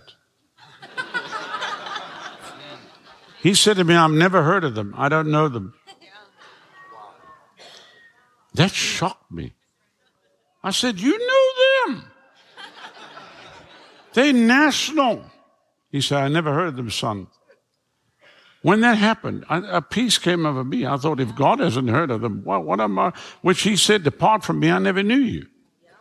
You work of iniquity. I thought, you know what? You worried about nonsense. God doesn't even know who they are. So tonight, before we equip every one of you, we're going to put these tools in your hands. We have them in English and Spanish. We have them in over 50 languages. We have them in the language of the Inuit, the Eskimo. We've got them in native languages from around the world, Papua New Guinea, even Pidgin. We've got it in Haitian. No, we've got it in German, Dutch, French, Portuguese, Arabic. And these methods will work if you just use them. And all you have to do, here's the only prerequisite that you need. You just need to know how to read. If you can read, you can lead people to Jesus. Everything takes about 3 minutes. And if you just stick to what we're telling you, God will use you effectively to pray with people every day, and they'll get saved. Somebody said, well, how do we know they're getting saved? It depends on who's saving you. Like the thief on the cross, when he said, Lord, remember me when you come into the kingdom. And Jesus said, today you'll be with me in paradise. If Jesus was a theologian, he would have said, no, hang there another hour, you rotten thief. Besides that, you haven't listened to my whole series on repentance in the Greek. And that's going to take you about 6 weeks. The guy's dying. He doesn't have 6 weeks to be saved. Lord, remember me when you come to the kingdom. Today you'll be with me in paradise. Today you'll be with me in paradise. Today is the day of salvation. Now is the time of salvation. You can't earn this. These people want to get people saved. They make it so difficult. 13 weeks. 27 weeks. Some people have gone through so many religious systems. Some people, bless their hearts, they've been circumcised so many times there's nothing left. It's not funny. That's called spiritual mutilation. It's terrible. You jump through this hoop. You jump through that hoop. If you jump through that hoop, then you become acceptable. Jesus already accepts you. The blood is sufficient. The cross was sufficient. It is finished. It is done. Now, one more thing. We're going to pray, and then we're going to mobilize everybody. In the early hours of March the 17th, when that fire came in my room, and I don't have time to repeat the story, but my whole life changed. The thing that overwhelmed me was the love of God for people. And I found myself many, many months later just weeping. I'd sit at the table eating food and just start to weep. Everybody look at me. You okay? Yeah, I'm fine. What's wrong? You could just feel the love of God for people. Well, I'd never thought we'd travel again. You know, on these city tours and stuff, and as we travel to the nations, I would stand there as thousands of people would come forward, and I'd stand there and weep as the altars, as they would respond. And then I realized those are the people that I was weeping over. And that I was weeping over was the heart of God for those people. The heart of God, how much He loves people. If you knew how much He loves you, if the people, even in the casino today, and obviously you can't run down there and interrupt them while they're busy worshiping God. Security will throw you out. We understand all that. But you can't catch them when they leave. In the street, on the way out, you can't stop them and say something. But if the people knew how much God loved them, if you knew how much He loved you today, you'd never have a depressed day ever again. And you'd be at total peace. Because His love would sustain you. And it's that love that will carry you to reach a lost and dying world. Will you never be criticized? Oh, no. You'll be criticized. That'll happen. I've never met one man of God around the planet, and I've been in 92 countries. This is my 44th year. I've never met anyone that's ever been used of God that hasn't been criticized or attacked. And I've asked many of the greats, how did you make it? They said, son, ignore it and just stay focused doing what the work is that God's given you. Don't retaliate. Just stay focused. Because there are times when I prayed and thought, I'm a hunter. How many know I'm a hunter? Who knew I was a hunter? Oh, yeah. Everything I do is a headshot. I'm a sniper. I thought, I'll free the body of Christ up of these vermin. I'll preach by day and vigilante by night. I'm a clean house, I'm telling you. Because you start thinking along those lines. Who are these people? That's why I always tell people, pray that I always stay saved.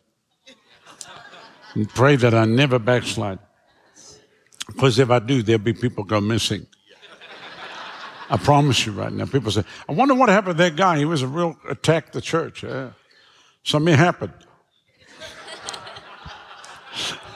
He got hit. Long range. No, so if the love of God does not sustain you, then you start to move in the natural and you get yourself into trouble. Well, I'm going to sue them. You'll be suing people all days of your life. Just leave them alone. Let God deal with it. Vengeance is mine, saith the Lord, and I'll repay again. And just leave it. Well, what about my reputation? Oh, you had a reputation, did you? Wow. You actually had one. Amazing. What was your reputation? Do you mind telling me?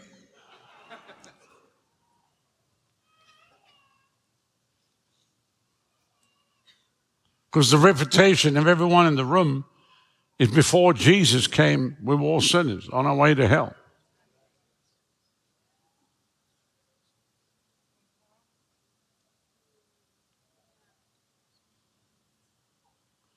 What stops people from stepping out and doing stuff for the Lord?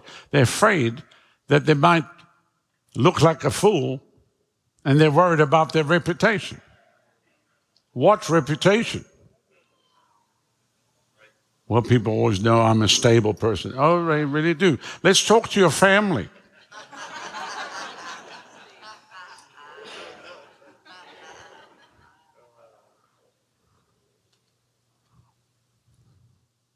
Yeah, I'm a very stable person. Oh, you're a horse. You live in a stable.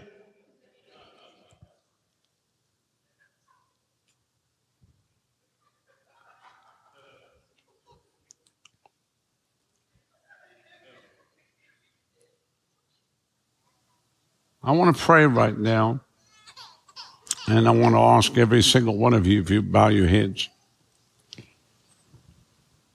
Service is not over as in a classic Pentecostal service. The moment you tell people to bow their heads, they think it's the end of the service. Which in most cases, people are just happy the service is over. They can get out and go eat at the buffet, which is about the most scriptural thing they do. Because Paul said, I buffet my body daily.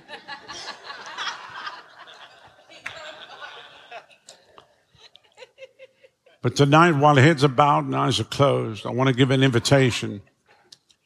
If you came here into this place tonight, you don't know Jesus, never given your life to him, never said, Lord, come and save me. You've never repented of your sin, but tonight you want to accept him as Lord and Savior. Tonight, you've heard the gospel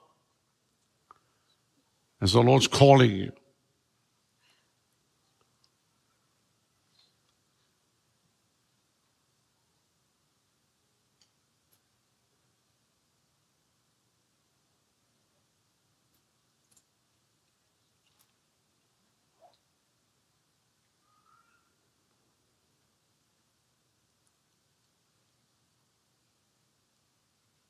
What would happen if tonight was your last night on the earth?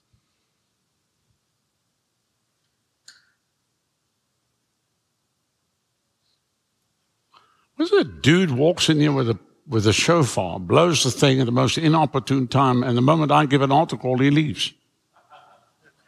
I'd take that thing and insert it so far up his rear end that he'd have to have it surgically removed. What is gone on here in the city? People roam around with shofars.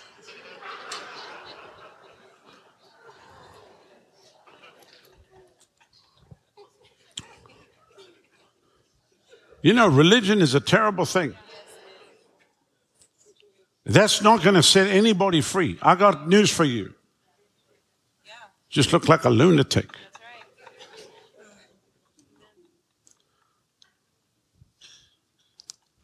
The moment I'm giving an altar call, he leaves with his horn.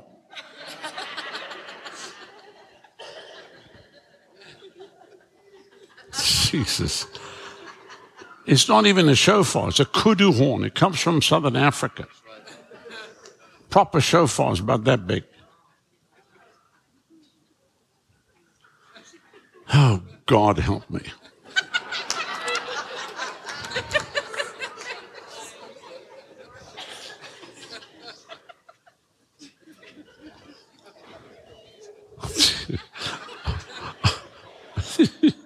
I'd rather hear a donkey bray at midnight in a tin barn.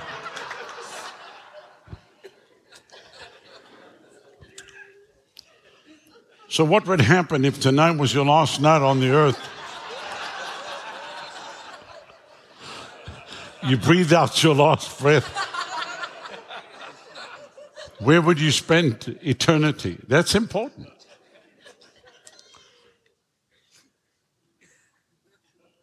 You found yourself dead in your bed with a shofar.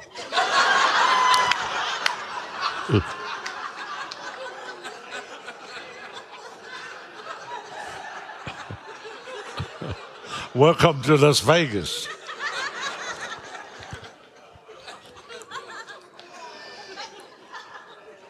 Tonight, you can make a decision for eternity. There's a heaven to gain and a hell to shun. Maybe you came here tonight, you say, look, I gave my life to the Lord, but I've grown cold. I've allowed the things of the world to come in. I've lost my first love, the peace, the joy that I had. Maybe stuff's hidden. Pride, unforgiveness, bitterness, jealousy, anger, lust, hidden things that clog the heart of man. Maybe this stuff's outward that everyone can see, which makes it even worse because you feel useless. But God said, I'm a God of a second chance and a new beginning. Maybe you're here tonight, you say, Pastor, I gave my life to the Lord years ago, but storms came against my life, especially the last 4 years. Sudden divorce, a bankruptcy, the loss of a loved one, a sudden illness, the betrayal of a close friend, the loss of a job. Something happened. And I don't know how to get back, but I want to get back to my first love. I want to fall in love with Jesus all over again. Will you surrender to him tonight? Somebody said, why are you doing this right now? Because God's going to use you to win many souls to him. But we want to get you right before you do that. And then maybe you here tonight, you say, Pastor, I do love the Lord, but I don't have the assurance. I don't know beyond a shadow of a doubt that I'm a child of God. I want to know that I know. If this is you and you fit into any one of these categories tonight, I want to pray with you and for you. Remember this, when God looks at people, he looks at their heart and he looks at your temperature. You're either hot, lukewarm, or cold. This is not the time to be lukewarm. This is the time to be hot, on fire for God. If you fit into these categories, I want to pray with you and for you. Right where you are, quickly, put your hand up right now. Say, pray for me. I need Jesus tonight. Thank you. God bless you. God bless you. God bless you. God bless you. Put it up high right now. God bless you. God bless you. God bless you. God bless you. God bless you. God bless you. God bless you. God bless you. Just slip it up high and say, yes, that's me. Last night, we had, I believe, 96 people respond to the altar. Once you've raised your hand, you may put it down. I want you to look at me in this section over here quickly. If you did not raise your hand, but you want to be included, the prayer we're going to pray right now, quickly, put that hand up right now and say, include me. Anybody else? Thank you, thank you, thank you, thank you. Anybody else? Anyone else? Just slip it up high. Don't delay. Somebody said, I'll wait till tomorrow. No, tonight, tonight, tonight. In this middle section, you didn't raise your hand, but want to be included in the prayer we're going to pray right now. Quickly put your hand up. Anybody else? Right over there. Thank you, dear lady. God bless you. Anybody else? Anybody else? Thank you, sir. God bless you. Anybody else? Then this section over here, you didn't raise your hand, but want to be included in the prayer. God bless you. Anybody else? Slip it up high. I want every person to raise your hand to stand, please. Stand to your feet. Stand to your feet. Everyone that raised your hand, stand. Stand all across the building. Stand, stand, stand. Stand, stand, stand. I'm going to ask you to come from where you are and come stand right here in the altar. We're going to pray together. Come. Come.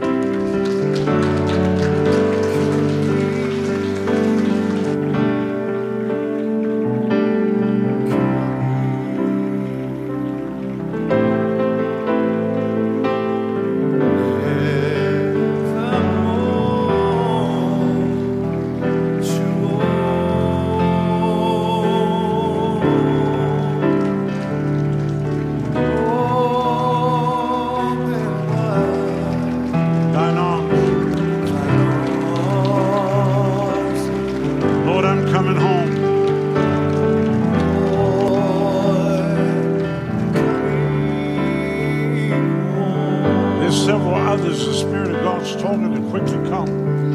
Quickly, quickly, quickly, quickly. Get up from where you are. Come right now.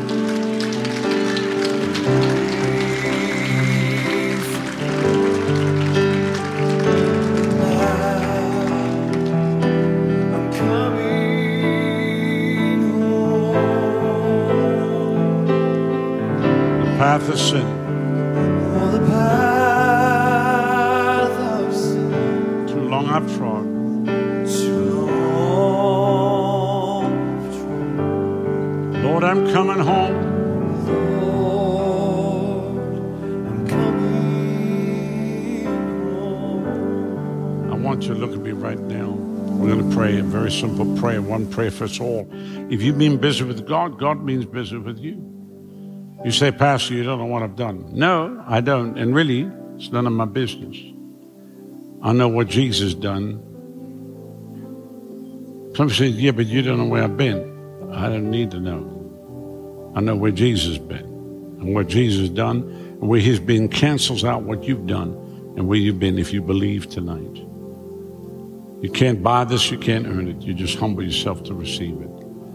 So I want you to close your eyes, raise your right hand to heaven, and pray this together with me. Believe it in your heart. Say it with your mouth. Say, Father, I come to you in the precious name of your Son, Jesus. Lord, you said in your word, if I confess with my mouth, Jesus is my Lord and my Savior, and I believe in my heart that God has raised Jesus from the dead, I will be saved. So, Father, right now, I confess Jesus is my Lord and my Savior. Come into my heart right now. Take out the stony heart. Put in a heart of flesh. Wash me, cleanse me, change me, fill me, use me. Let me never be the same again. I turn my back on the world and I turn my back on sin. Thank you, Lord, for saving me now. From this night, I'll never be the same again. I receive the free gift of salvation in Jesus' name. Amen.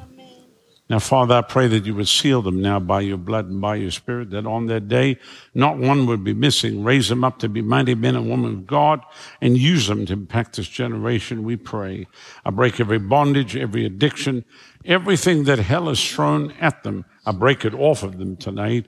And from this moment, Jesus is their Lord, and they receive the heavenly realm of eternal life and your abundant life and your abundant blessings. In Jesus' name we pray now. And everyone said, Amen. Now just lift your hands and thank him right now. Just thank him right where you are. Just thank him. Just say, yes, Lord. Yes, thank you. Thank you. Just thank him. Thank him right now. Amen. Now, I want you to look at me. How many of you believe the Lord can use you to talk to one person today about Jesus? Huh? You know, people tell me I don't really talk. I said, give me your phone. And when you look at the total talk time, you realize I actually do talk. So when you're excited about something, you actually talk. And God's going to use you to tell people about Jesus. Because there's people you're going to reach, I can't reach. There's people you know, I don't know. There's places you go, I can never go. There's people you're going to reach that will never come to one of these services, ever. But when the service is in you, you'll go to them. And they'll say, I see Jesus in your eyes. And I hear Jesus in your voice. And I feel Jesus in your touch. Amen?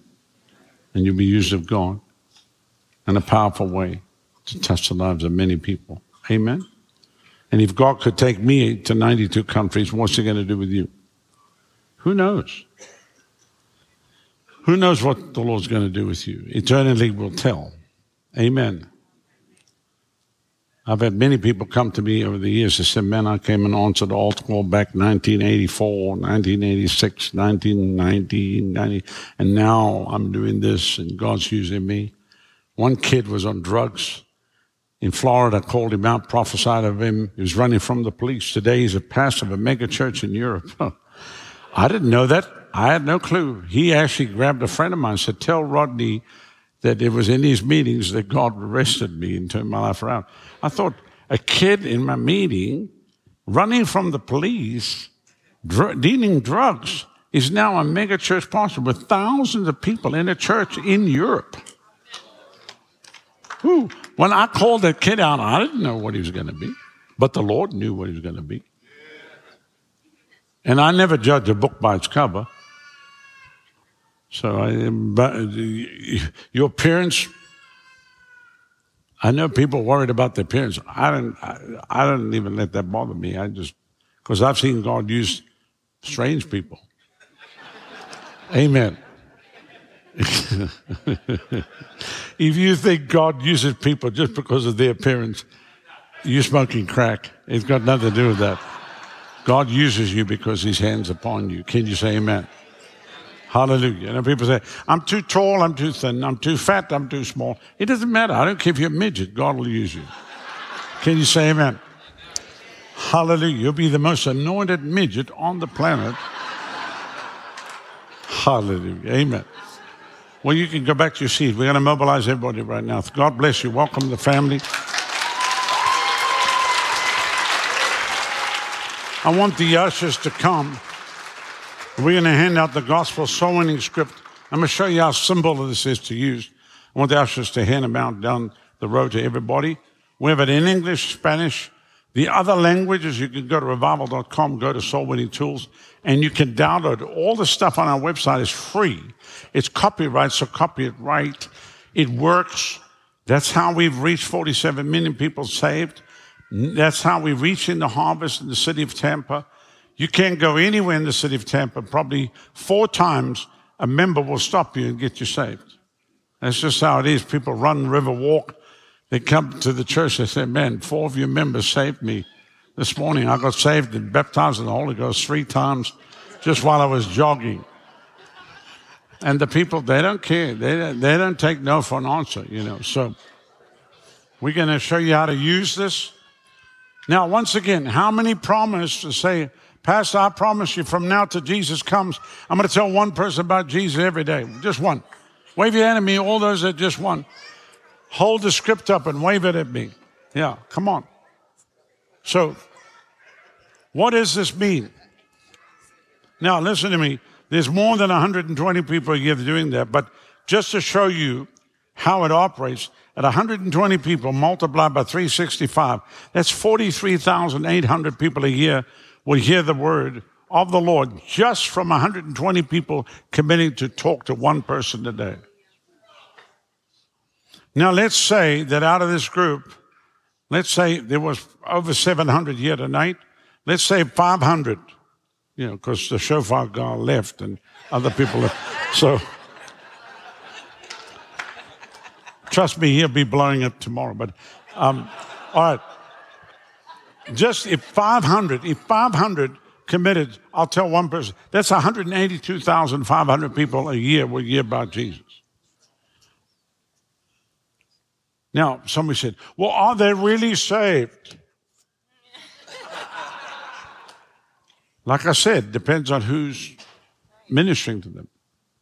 One preacher said, are these people really saved? I said, look, I don't know. I deal with a lot of ministers. I don't know if they're saved.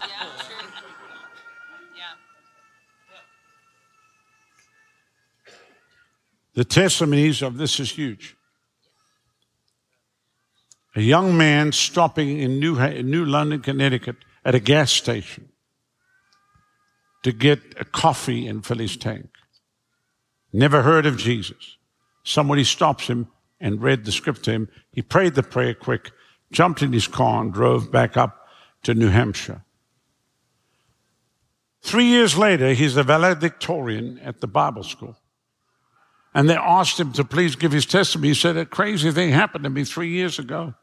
I stopped at a gas station to fill my tank and get a cup of coffee. And someone prayed a prayer with me. I didn't even understand what I prayed. But when I drove into my town in New Hampshire, there was a church and there was a sign, Bible school, enroll now. I heard a voice, go there. That's how I came to school. And he graded valedictorian of the class. The person who prayed with him at the gas station probably thought, yeah, didn't really mean much. But let me tell you, when the Holy Ghost tags you, it's not release. It's not a tag and release. When the Holy Ghost tags you, you're done. You are done. You're done. Millions of testimonies now of people in retirement homes, assisted living homes, on university campuses, in schools, in places of government that are getting saved just off of this.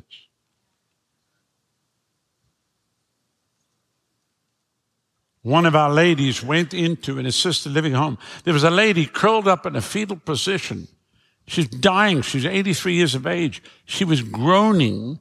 She was lying like this. The soul winner said to the nurse, can I talk to that lady? He said, no. She's unresponsive. She has not spoken for 2 weeks. She hasn't had water or food. She'll be dead in an hour. I'm a nurse. She won't even talk to me. She does not respond. The soul winner said, please, I beg of you, let me speak to her. No. I mean, she was trying to get belligerent. No, you're not going to. The third time she said, I beg you, please, can I talk? Okay, we'll go. You'll see if she won't. She walked in there, shook the lady.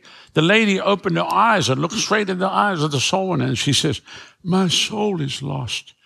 The reason she was groaning, because she knew she was dying and there was no one to tell about Jesus. The soul winner looked and said, your soul will not be lost anymore. Pray this after me. Prayed the prayer. When she got to amen, the woman, she walked out. A minute later, the woman's gone, dead. I can just see the demons that were supposed to show up with her soul in hell arrive there. And the devil says, where is she? And they said, your lowness, we had her in our clutches. But those people went to that Holy Ghost and fire service, and they got the anointing, and they got that script. Not the script.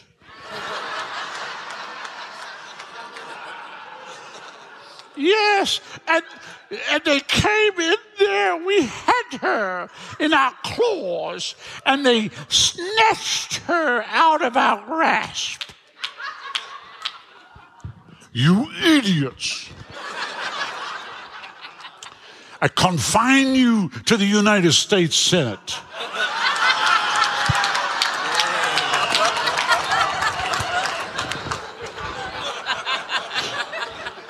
And you will be in the executive branch.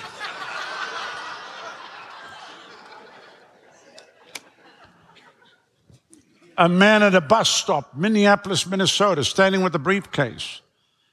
A soul winner walked up to him and started the first questions on the script. Has anyone ever told you God loves you, great plan for life? If you die today, where you spend eternity? The blood drained from his face. He was shaken visibly. He said, yes, 2 days ago, a lady asked me the question, and I cussed her and said, get away from me. But I have not been able to sleep for 2 nights. Can you please help me? And he gave his life to Jesus and got saved. Stories out of London, England. Pray for a lady. She goes around the corner, a bus hits her and kills her. Listen, many stories. Paris, France, over 240,000 people on the streets of Paris saved. Egypt, Middle East, everywhere. God doesn't care. The gospel has no geographical boundaries. And this is a simple tool that will help you. One other story quickly, and then Pastor Eric's going to come and demonstrate how it works, and you're going to use it. It's like a loaded gun. We went into a assisted living home. I walked in there. I thought, let me just go in there. I had not been. And there was an area that said Alzheimer's unit. I thought, you know what? That room's full of people lost their mind. And I have a lot of people say, I've lost my mind, so maybe I could reach somebody that's lost their mind. I walked in and I wasn't ready for what happened.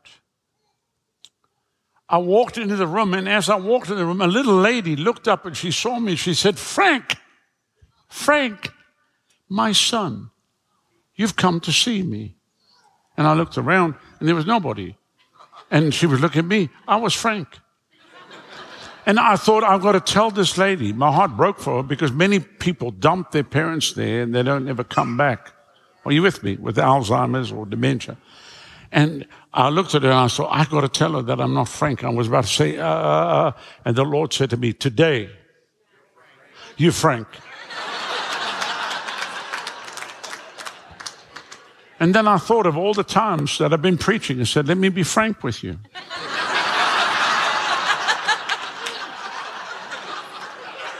So I thought, I'm Frank. I looked at her, I said, Mom, I'm so glad to see you. She came, she flung her arms around me, kissed me on the cheek. And for 3 minutes, she snapped out of dementia. I prayed with her. She prayed with me. Dear Jesus, come to my heart, forgive me, my sin, whatever. And then when she said amen, she went back into some babble and walked off. Like she'd never seen me before, just walked off. That lady will be in heaven. I will see her there. Because let me tell you, that's what it's going to take. Do not write anybody off. How many have unsaved loved ones, people that are your family, but they're not saved? Wave your hand at me. Wave your hand at me. All those that have unsaved loved ones. Okay. So what about if the Lord's going to bring them in this next year? As you're reaching out to pray for somebody else's unsaved loved ones, somebody's going to reach out to pray for your unsaved loved ones. And you're going to get a call. They're going to say, you won't believe what happened to me. What happened to you? Somebody stopped me and said, has anyone ever told you God loves you, great plan for your life? And you say, I know exactly what happened to you. Jesus saved you. It's a simple method. It works if you use it. Pastor Eric. Hallelujah. Does everybody have one of these? Okay, does anybody need one that didn't get one? Okay, for those watching on television, revival.com/soul-winning tools, I'm going to get Butch to help me real quick. Real simple method. We use this method. We call it power evangelism because Acts 1:8 says, you shall receive power. After that, the Holy Ghost comes upon you and you shall be witnesses. And then Romans 1:16, for I'm not ashamed of the gospel of Christ, for it is the power of God unto salvation to everyone that believes. Someone says, I'm a little scared, I'm a little nervous. 2 Timothy 1:7, the Lord is not giving you a spirit of fear, but of power, love, and a sound mind. Soul winning is not a program, it's a passion. Soul winning is not an event like tonight. It's a lifestyle, and souls are the currency of eternity. So I'm going to get Butch to come up. Let's pretend like, well, Butch and I, we're just role playing here. Pretend like we don't go to church. We go to church. I go to church, but he doesn't. And we work in the IT business together. And so I've been praying for this guy. He definitely needs to get saved. And I invite him to lunch. So all I'm going to do is read this. This can be read to somebody you know, somebody you don't know. But we're going to use this as an example. So just take this out. Now, let me just interject by saying this. You might memorize a thing. Don't quote it. Read it. The moment you look at someone in the eye and just talking like this, it's a confrontation. The moment you're reading it, they want to see what you're reading. And most of the times when you finish praying, they say, can I have that? For what? I'd like to go pray with my wife. I'm telling you, this is how it works. Go for it. True. Okay, so now we're at lunch. I invited him lunch. Hey, let's get something to eat, man. So we're at work. We get something to eat. And now I'm just going to read it to him. So here we go. You guys follow along, all right? Hey, Butch, has anybody ever told you that God loves you and he has a wonderful plan for your life? Yeah. Okay, I got a real quick but important question to ask you. If today was your last day on earth, do you know for sure, beyond a shadow of a doubt, that you'd go to heaven? Yeah. Okay, great. I'm not sure if this mic is working, but... No, it's not working. Okay, great. Okay, you said yes. Okay, great. Why would you say yes? I watched this crazy preacher on checking the news, and he blew his shofar. Wow.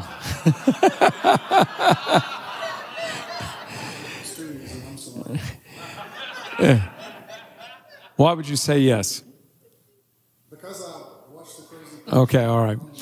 Number one answer in the world when you go and minister to people, they're going to say something like, Well, yeah. And you say, why? And they say, well, other than that, I'm a good person. I try to help people. I do things right. I buy all the drinks for everybody at the bar. Help little old ladies across the street, stuff like that. It's going to be works. It's going to be good work. So I'm a good person. Now, if they say anything other than, if they could say I go to church, but, hey, the devil goes to church, so we're not going to get into an argument with people. But unless they say I'm saved, I'm born again, I've accepted Jesus, I got a personal relationship with Christ, something like that, you proceed with the gospel soul and the scripture card. So I'm a good person. Okay, great. Let me quickly share, and then we're at the bottom.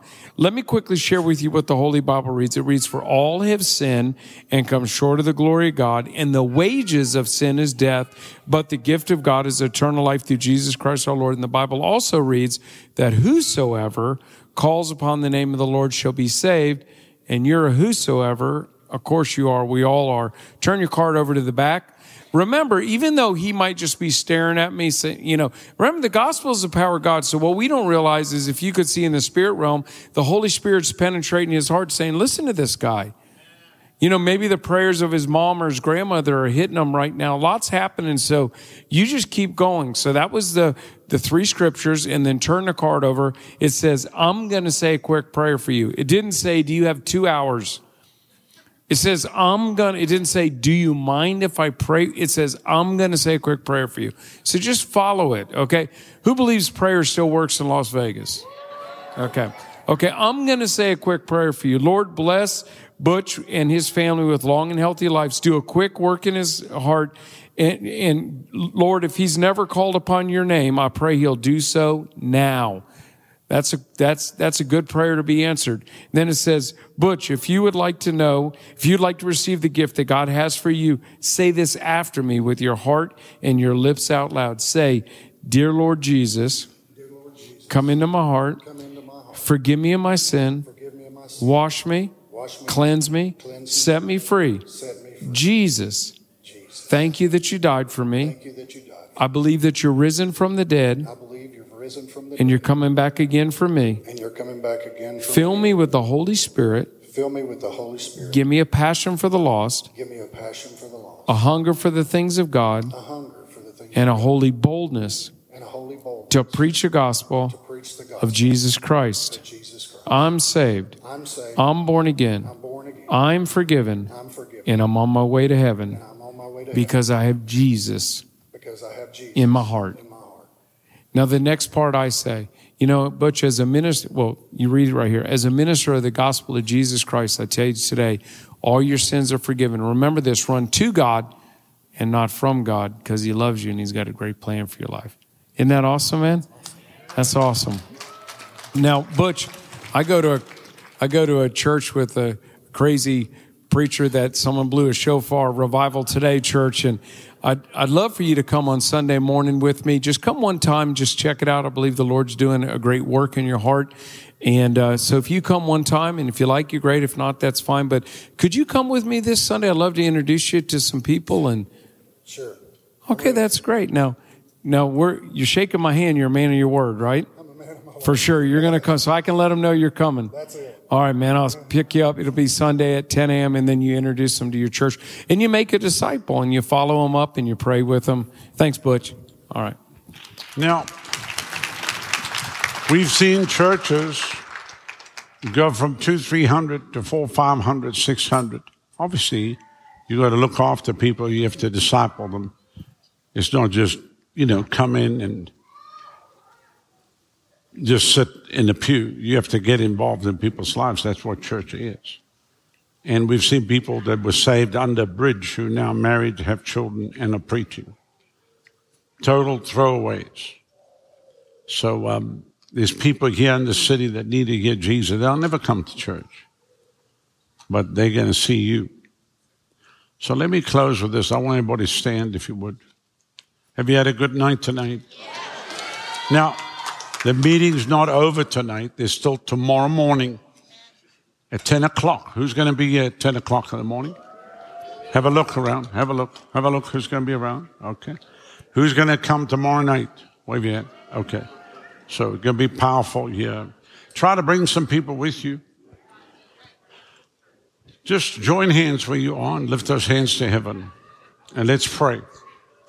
Father, we thank you tonight for what you've done, for the moving of your Spirit tonight, and for the word, for the harvest of souls, and for the precious ones that have said, we'll tell one person about Jesus. Help them to do just that.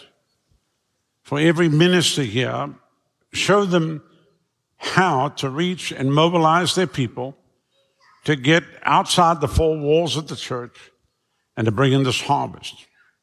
Open the doors into this community, into the different realms, whether it be business or government or even some of the stuff that's happening here, that they'll go in, no fear, a holy boldness, and they'll take territory. That, Lord, even in the next 3 years, when we come back, we'll not even recognize Las Vegas about the great things that you're doing. Now, Father, as hands are raised, I pray that you would just pour your Spirit upon them with the fresh touch of heaven. In the name of Jesus, be filled right now. That's it. Fill them to overflowing with your joy unspeakable. Fill them to overflowing with the new wine of heaven. That's the power of God falling right now. Fill their cup to overflowing.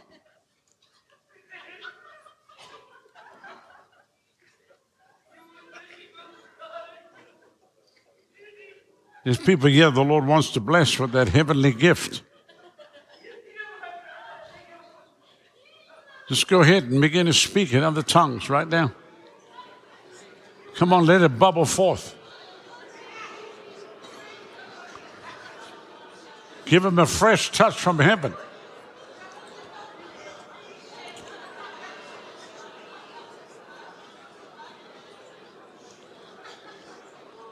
Lord, there's some people that are praying in the Holy Ghost, but they have no joy. They have no joy for whatever reason. Can you fill them with that, with a touch of joy? Can you fill them with the oil of joy and gladness? Father, we cannot send sad people out.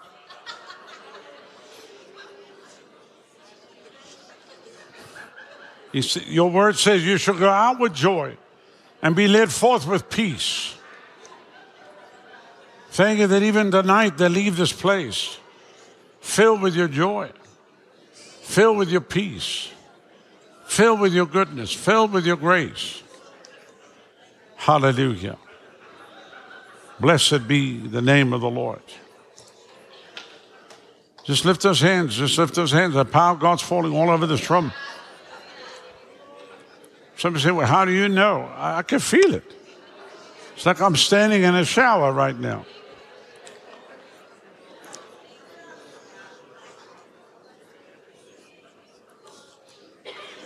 Fresh touch, fresh touch, fresh oil, fresh touch.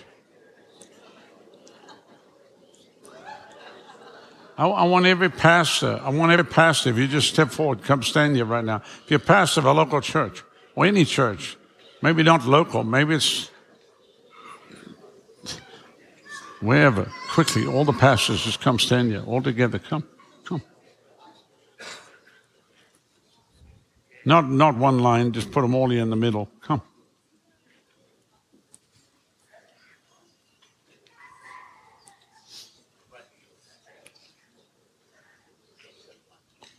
Wow.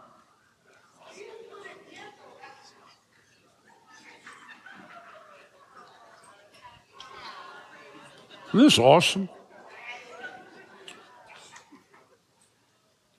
How many are local pastors here in the city? God bless you, bless you, bless you. Whose church is a little further away from here? Okay. So here's what I'm believing God for. That even when you get back home, you're going to see a greater harvest of souls than ever before. And when you preach, always preach for the harvest. Even if you give an altar call and maybe one person comes forward, it doesn't matter. Always give a call for people to get saved. We've had unusual things happen in our city to where I've been preaching, and then in the middle of the service, two ladies walking down the aisle walk down. I said, "What are you doing here?" They said, "We don't even know what this is." I said, "What do you mean?" "We were driving down the highway. We heard a voice said, 'Go in there, that man will help you.'" So one thing, when you go after souls and God knows that you'll be faithful with them, he'll send people to you. And it's one thing to build a church from people that came from another church. But it's another thing to go get total sinners and fill your house with people that don't know anything. They don't know the church doesn't have to be an hour. They don't look at their watch after 90 minutes. They just love Jesus. And they'll be there as long as what needs to take place. Because whatever you build and cater for is what you're going to have. If you build and cater for lukewarm people, you'll have a church full of lukewarm people. If you build and cater for critical people, you have a church full of that. Don't get upset if somebody leaves. Just love them. God bless you. Thanks for being here. And just keep going after souls. Which that's harder when the church is small because you feel like 2 people left. I don't want to lose them. But some people, they're not going to be builders in the house. They're what I call scaffolding. If you build a building, you always got scaffolding. Amen. They're just there temporarily. It's just the way it is. Somebody said, "He called me a scaffold." Well, that's what you are. You know, you cannot build a house with scaffolding. It's needed, but people come and people go. As a church, if you focus on the harvest, you'll not be collecting lint from people's navels on Sunday. Because that's what people do. Everything's internal, and everybody Monday, Mary Sue's leaving the church. But I tell the people come, people go. Just stay focused on the harvest.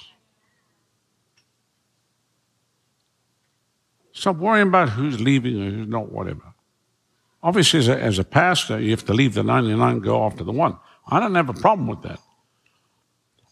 But sometimes the one don't want to be there. And you end up spending so much time after the one, the 99 die. So the Son of Man's come to seek and save that which is lost. I don't want people from other churches. There's some people that come to church, and I tell them, this is not your home. What do you mean? We like it. No, it's not your home. You need to go back where you came from. I've got a vehicle that's going to take you to another church because I know they're going to cause problems, and I'm going to deal with them. So head them off right at the start. Say, look, people get so desperate to build a church, they accept anybody. What do? I play the kazoo. We've been believing God for a kazoo player. What do? I play the shofar. We need another one. And so then you end up accommodating these ministries that are not even ministries. Can I say this right now? Did you know that praise and worship is not a ministry? Everybody should be praise and worshiping. Praise and worship has got nothing to do with the fivefold ministry. Jesus never had a band and went out and they all sang and Peter lit. It's not even scriptural. So all these people want to run around, do worship services all over. Preach the gospel. Preach the gospel. You can worship till the cows come home, the moon turns green, and the monkeys chew tobacco, and never see revival. Revival comes off of preaching. All these people run around with worship services and people sing in the city square and all that. And then, Jack, if you don't preach and get people saved, you're not doing anything. I'm just going to let you know. Now, I know that irritates some people because that's what they're. Well, I'm a worship leader, whatever. Sit in a church and help the local church, you ugly thing. Sitting running around with your banjo, thinking you're going to bring revival. You ain't bringing nothing, Jack.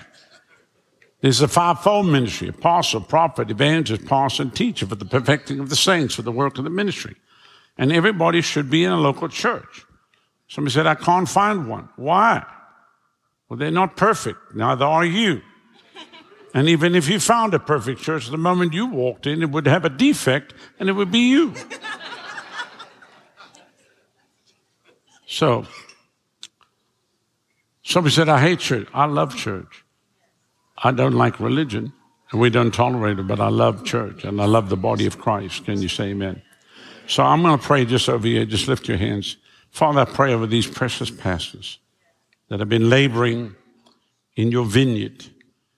And I pray that there would be an increase that would come even out of this weekend into their ministry, into the outreach, and in the mobilization of their people for the harvest of souls. And I pray especially over the city of Las Vegas. And I thank you. Praise God. In Jesus' name. Amen. You pastor here locally, Pastor? You're a local pastor? Yes. How long have you been in this city? 10 years. 10 years. Well, get ready for what God's going to do. Yeah, get ready for what God's going to do. Amen. Praise God.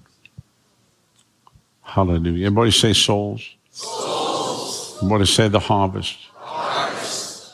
Praise God. Well, I think we just 7 minutes to midnight. And the buffet downstairs is, oh no, kidding you. We want you to know we love you. Don't miss tomorrow at 10 o'clock, tomorrow night, final service. Evangelist, you want to say something? He doesn't want to say anything. Get out of here. Just get out. Love you. Thank you for sharing the Jonathan Shuttlesworth podcast. If you're interested in supporting our mission to spread the gospel of Jesus Christ to our generation, please visit revivaltoday.com and click on Give Now to become one of our monthly partners. Thank you in advance. We hope to see you soon.